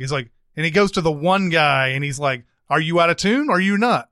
And then the guy's like, "Yeah, I'm out of tune." He's like, "Get the fuck out of here." Then. and then he comes back to his easel or whatever. And he goes, "Actually, it was you that was out of tune," pointing to some other dude. But since he doesn't even know, it's even worse. Well, I mean, so my point is that like he's got a history of going too far. Yeah, obviously. yeah. I think this is the first time maybe that he's gone this far, and I think it's because he sees the talent, in the Miles Teller character, and that's why he just goes absolutely ballistic. I think we're seeing him at his absolute peak of the asshole that he can be because he's singularly focused, and I think it's a very human story because I think that happens. Ultimately, he does say before the climax of this movie, he does say that what would have happened with Charlie Parker if he didn't get a cymbal thrown at his head. And then he would have been like, "Oh, well, I guess I did play that pretty good." And then he would have never gone back and been as awesome as he was a year later when he's playing. And that's where he gets that whole, there's no two words that are worse in the English language than nice job. I love that line, and it just absolutely drives me nuts. Yeah. I want to punch that guy so hard. Does the movie tell us much about his life before? Because I have to imagine it's one of two things. Either he was a very, very, very extremely talented musician who missed his chance, or he was never very good as a musician, but his ear is perfect. I don't think, and Chrissy can tell me if I'm wrong, I don't think they give really any background outside of the band besides that bar scene of Fletcher's character. Right. No, not at all. Yeah. I think we're supposed to assume that he is maybe possibly a failed musician. Yeah. Because we see him playing in that jazz band piano thing, and then there's a sort of an interesting interplay too when Teller talks about his dad, talking about Paul Reiser's character, where he says he tried to be this, but now he's a teacher, and and he doesn't mean that for all teachers. Mhm. Right. But in a way, it seems like it hits J.K. Simmons in a certain way when he says that Paul Reiser was supposed to be this big hot shit thing. Now he's a teacher. Mm. Just and like it you. feels like that's what he's saying about J.K. Simmons. So I feel like he's a failed musician of some sort, and now he's become the dickhead dad who wants to have live vicariously. Yeah, through his see, students that's and what I was everything. feeling too. Like the guy who was great in college sports but didn't make the pros, so he Mhm. pushes his son to be even better than he was. Like the dad in Varsity Blues. Yeah. Like the dad in Varsity Blues. And you know what Miles Teller should have told him? I don't want your life. Or the dad in Friday Night Lights, Tim McGraw. He's the same way. He was the same way. He tapes the ball to his hands. Only he was drunk. Oh yeah, that's right. He's drunk. It goes up against The Town, Ben Affleck's The town. The town. Ben Affleck's second movie that he made. He made Gone Baby Gone, and then he did this. And- Arguably, even though he's only directed 4 movies, he's got obviously a variety of tastes. Because Gone Baby Gone is this like depressing character study drama, and then The Town is this basically a modern day Heat, like guns firing, bank robbing, crime thriller. And then he does Argo, which is almost like a little indie piece, and then he does that booze running gangster. He's got different tastes, is all I'm saying. And he's so geographically diverse, too. Yes, Right. Boston, Iran. Iran, Yeah. and Boston. Well, they go to Tampa for most of that last movie. I think, especially with The Town, but even Gone Baby Gone, the fact that he sets it in Boston is a great thing for the movie because Affleck knows Boston. He's from Boston. Tim LaHaye, who wrote the book, is right most of his books in Boston, right? Like the Sean Penn one with Dennis LaHaye? Dennis LaHaye. What did I say? Tim LaHaye? yeah. Oh, he's It's the Dennis Lehane. Dennis Lehane. Lehane. Tim LaHaye is the guy that wrote all those Left Behind books. Sorry. I'm pretty sure that guy sets his books in Boston almost always, Yeah, I like think Stephen so. King Yeah, sets yeah. his shit in Maine. But that pays off both because of how he shoots the locations, but just knowing like the neighborhood. Even Gone Baby Gone feels like you're fucking part of that neighborhood. Like you get seeped in it. Is it Charlestown? Is that the Charleston. town? Charlestown, yeah. Charlestown, the town. Apparently, it's like this little one And- section, and the movie even says like some huge percentage of bank robbers come from this one little town area. Yeah. It's the number one in creating these armed robbery and everything. And there's even a point where I think it's after that the beginning robbery where John Hamm they say they closed the bridge down between Maine, Boston, and Charlestown because it's probably somebody from Charlestown whenever a bank gets robbed. Oh, wow. So they automatically shut that bridge down whenever something like that happens. Wow. Yeah, Now and that's probably some bullshit they threw in for the movie, but that's what they do in the movie. That's fine. I think at least the idea that a high percentage of bank robbers come from this neighborhood is probably real. But even Affleck's character's dad was, sticking up money trucks. And then he ended up shooting one of them, which is why they made the rule that one guy always has to stay in the car. They wrote in the whole rule of armored cars based on this guy. I fucking love this movie. There's not a section of it that drags. Everyone is cast perfect. I'm not sure Jeremy Renner has ever been better. Oh, I don't think he has. And even the two sidekicks that don't get much time, like the fat guy that drives and the skinny little kid that works for the electric company, have just the right amount of moments. Rebecca Hall, not Ferguson, is great in this movie. You can really feel Affleck wanting to get out of this life, not just because it's dangerous or there's heat on him, but now he has something hopeful to look forward to in this relationship.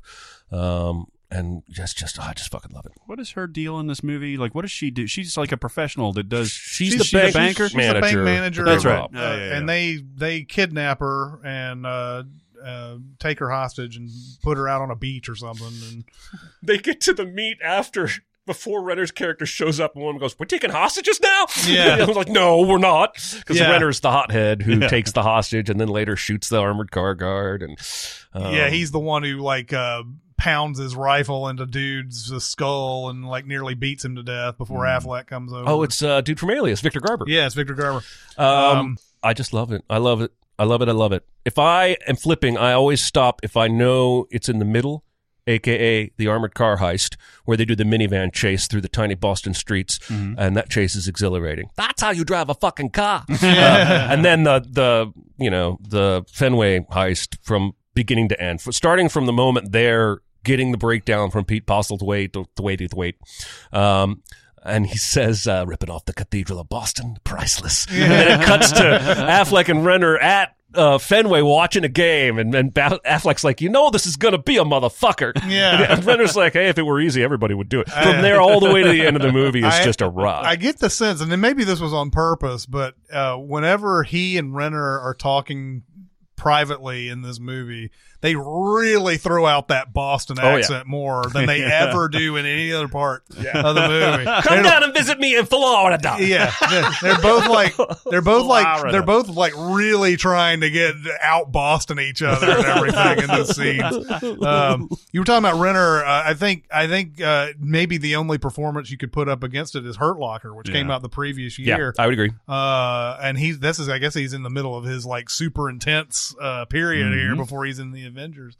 Do you know whether a dollar bill is over or under 6 inches? Yeah, I'm glad that you brought this up because I know it's over because of what John Hamm said. Yes. But I wanted to bring up John Hamm in this movie. John Hamm is great in this movie. Yep. But I feel like he has almost maybe been typecast since this movie. He is an FBI agent. He is an FBI agent in almost everything now. Richard Jewell? Richard Jewell, Bad Times at El Royale. Oh, yeah. Probably some more. But it's funny that you say that about Bad Times at El Royale, because he's playing that character so well in the movie that I kind of forget that he's an FBI agent. He's more of like the vacuum salesman, right? Yeah. Yeah, I love that moment at the end when Affleck does not show up at his girlfriend's house, and they've been waiting all day. And John Hamm comes out to his car, and there's a note on the windshield, and he opens it up. It reads, "Fuck you." Yeah. And there's just some rando FBI guy walking by, and John Hamm goes, "Here, it's for you." Yeah, you're right. The cast is top to bottom fantastic. Blake Lively is amazing. Blake too. Lively is terrific in this. Like, and outstanding. now it's weird. Like, it's. I don't feel like Lively has really shown much to me in the past in a lot of movies, but she's terrific in that, and then also that Anna Kendrick movie, Simple Favor. Simple Favor. Mm-hmm. She's terrific in that as well. She has the capability of being that actress. I mean, she really, besides Gossip Girl, she hasn't done a whole lot up until 2010, right? Well, I mean, she was in that Oliver Stone movie, Savages. where She's having a three-way relationship with Evan Peters? I think it's Taylor Kitsch, and it's Not Evan Peters. It's Aaron Taylor Johnson. Oh, yeah, Aaron Taylor Johnson. I just watched this like a week ago. It's terrible. Yeah, it's not a good movie hated at all. But it looked like she was kind of giving it the old college try in that, but I didn't think she was really good. She was in Green Lantern. Yeah, she's in Green Lantern, and obviously she's in this movie, this rhythm section, which I think is getting all the headlines for the wrong reasons. Yes. Like one of the biggest opening movies and least amount of money made by this amount of theaters, screens. Oh, yeah. Something No one of one those- went to see it. Yeah, nobody saw it, but yeah, she's awesome in this. Yeah. She's great in this. She even, when she's in the hospital, she's basically boozed up every time she's on screen. But John Hamm comes to the hospital because he knows he's got her now. She's going to have to give him something. And she's like, "You're the Crime Stopper. Figure it the fuck out." Yeah. Oh, god damn, this is a tough matchup. And then he tells, I love this too, where he's like, "How long did you go out with him? Did he give you a diamond necklace?" Yeah, man. He totally plays her. Yeah. totally. Totally plays her, and it works perfectly. Yeah. It is a tough matchup. The reason why it is such a tough matchup is because I feel like the town has like more going on in it. Like it's sure. It's got more plot wise. It's got a lot of action to it. Whiplash has some action, but it's mainly that last 10 minutes of the movie where Teller's going on that huge like solo and everything. I know, but that also has one of the best driver coming in to T-bone the other driver shots I've ever seen, because it's the least expected that I think I've ever seen, because you're focused on him getting there. He's calling the guy a motherfucker on the way back to the performance, and then all of a sudden it's not only a car, it's a goddamn Mack truck that runs, and it's not even like full on. You just see like through the top of the window from on top of his head, and he definitely shouldn't have survived that. Yeah, I would agree with that. He definitely shouldn't be able to drum after and then he shouldn't. Well, he technically doesn't. That's true. He's like passing out. He shouldn't be able to run to the thing, and then he shouldn't. But the reason why he can't drum is because he's got blood all over him. But there's the intensity of Whiplash is insane, and the overall goodness of the town is insane. Yeah, I need your help. We're going to hurt some people, and you can never tell anybody about it. Whose car we taking? Whose car we taking? Okay. I will go ahead and pull off this Band-Aid. I like Whiplash better. Fuck. I'm voting the town, but I know where it's going. You know, this matchup in particular is harder than I thought, because Whiplash has grown to be one of my favorite movies of all time. Yeah, I know. That's why I know the town is dead. But the town is up there in the top 50 or so. Deserve to be in the bracket. I also have a weird thing with the town, because I had dinner in the Green Monster the night that that Affleck was premiering the town in Fenway. Oh shit! So I wasn't there for the premiere, but we were eating there as they were setting up. You were breathing the the same air as Affleck. That's right. This is like me and Kevin Smith in the Cathedral of Boston. In the Cathedral of Boston. Whiplash for sure. Whiplash all day. Whiplash! Whoop-pow! With this whippy tail.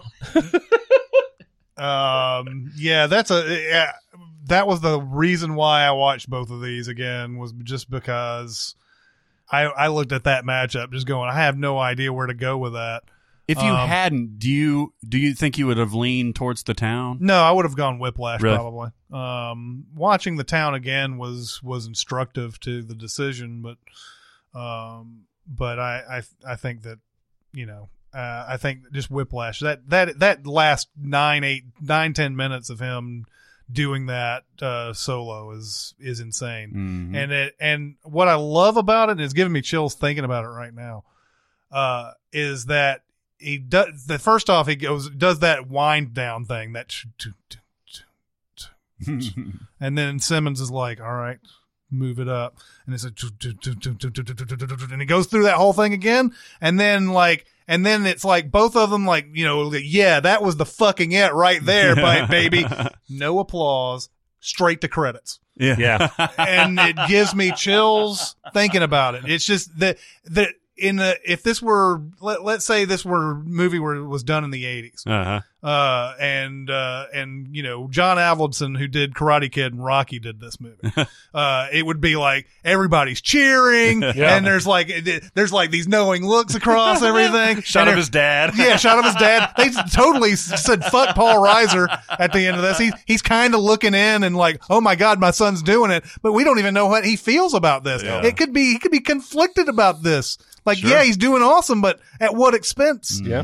But yeah, it's like that. It just, he gets done with it, and he's like, and they're like, and that's it. It goes straight to the credits. Yep. Fucking love it. Whiplash will be going up against Spotlight. Woo! That'll be another big. Wow. I may have to watch these again. Be another hard one. Another hard one. All right. So we are done with the East region. We're done with the left side of the bracket. We'll be going probably to the South region on the next one. So, that's going to be a South good one. region's got a bunch of, like, it's funny. We do this intense shit where we're doing all these movies, and then you go over and you're like, oh, there's a whole bunch more. All right. What did you guys think? What do you think the bracket's going the way you think it should be going right now? Go to Cincast presented by CinemaSins on Facebook. We also have CinemaSins Twitter. Music Video Sense Twitter. We're also on SoundCloud. We have a Discord. If you want to get on Discord, you can go to the Reddit page and find a link on the right side, or you can go to the private messages, and I will give you a link there. But that'll do it for this week. It's Chris Atkins and Jeremy Scott and Barrett Shearer. We'll see you next time. Thanks for listening. Comment on our episodes on our SoundCloud page. Check us out on YouTube, Twitter, Facebook, and Reddit.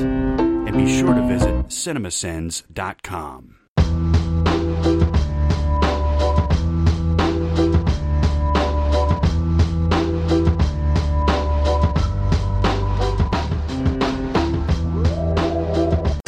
There is nothing I like better than having things come down to my loins. Shit.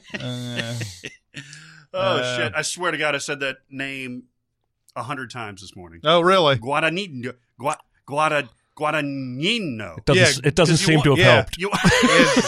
It's like Chloe Sevigny. Chloe Sevigny. It took until she got nominated for an Oscar for me to actually hear that name pronounced. I thought it was Savini. I did too. That's what I said. That's what I would say. You said Sevigny. Is it Sevigny? It's I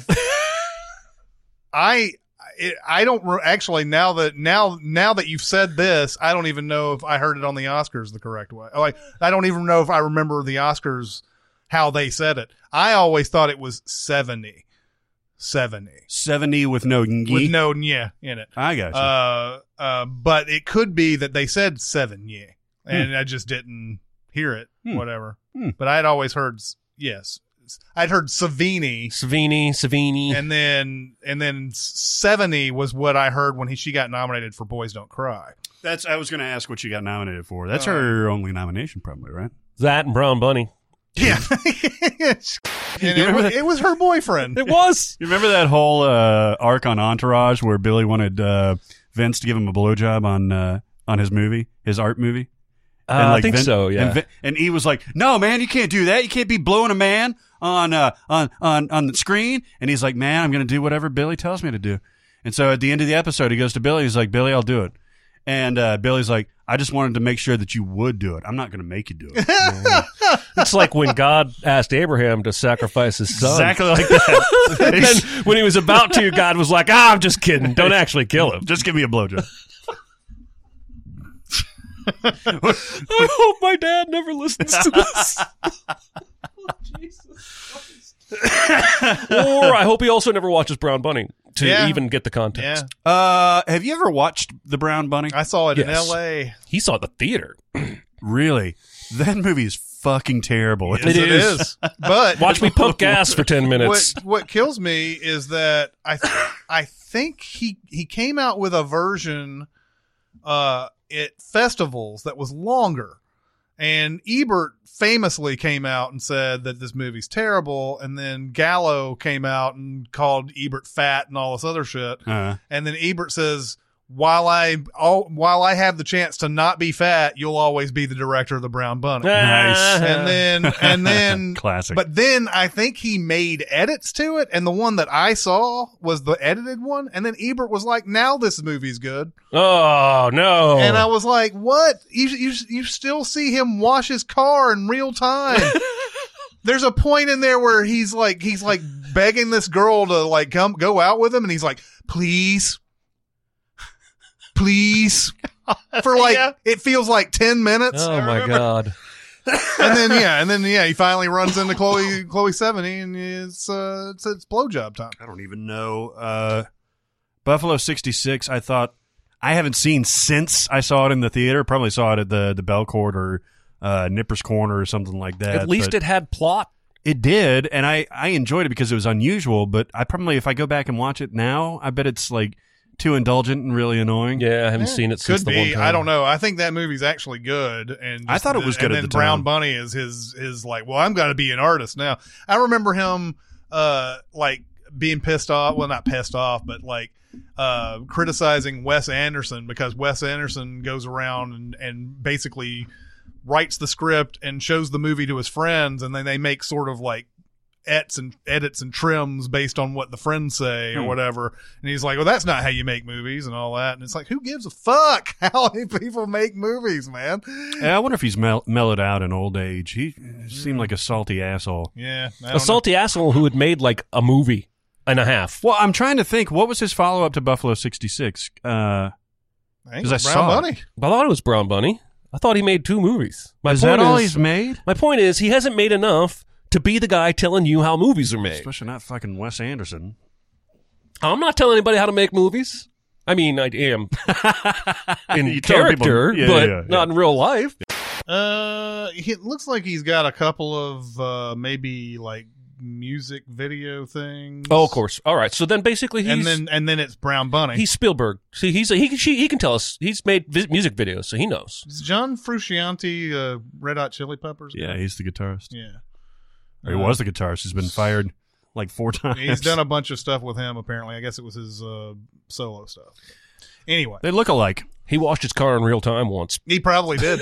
And filmed it. Maybe sucks And filmed it. ass. He's probably got like a bunch of movies at the Museum of Modern Art where he's just washing his car.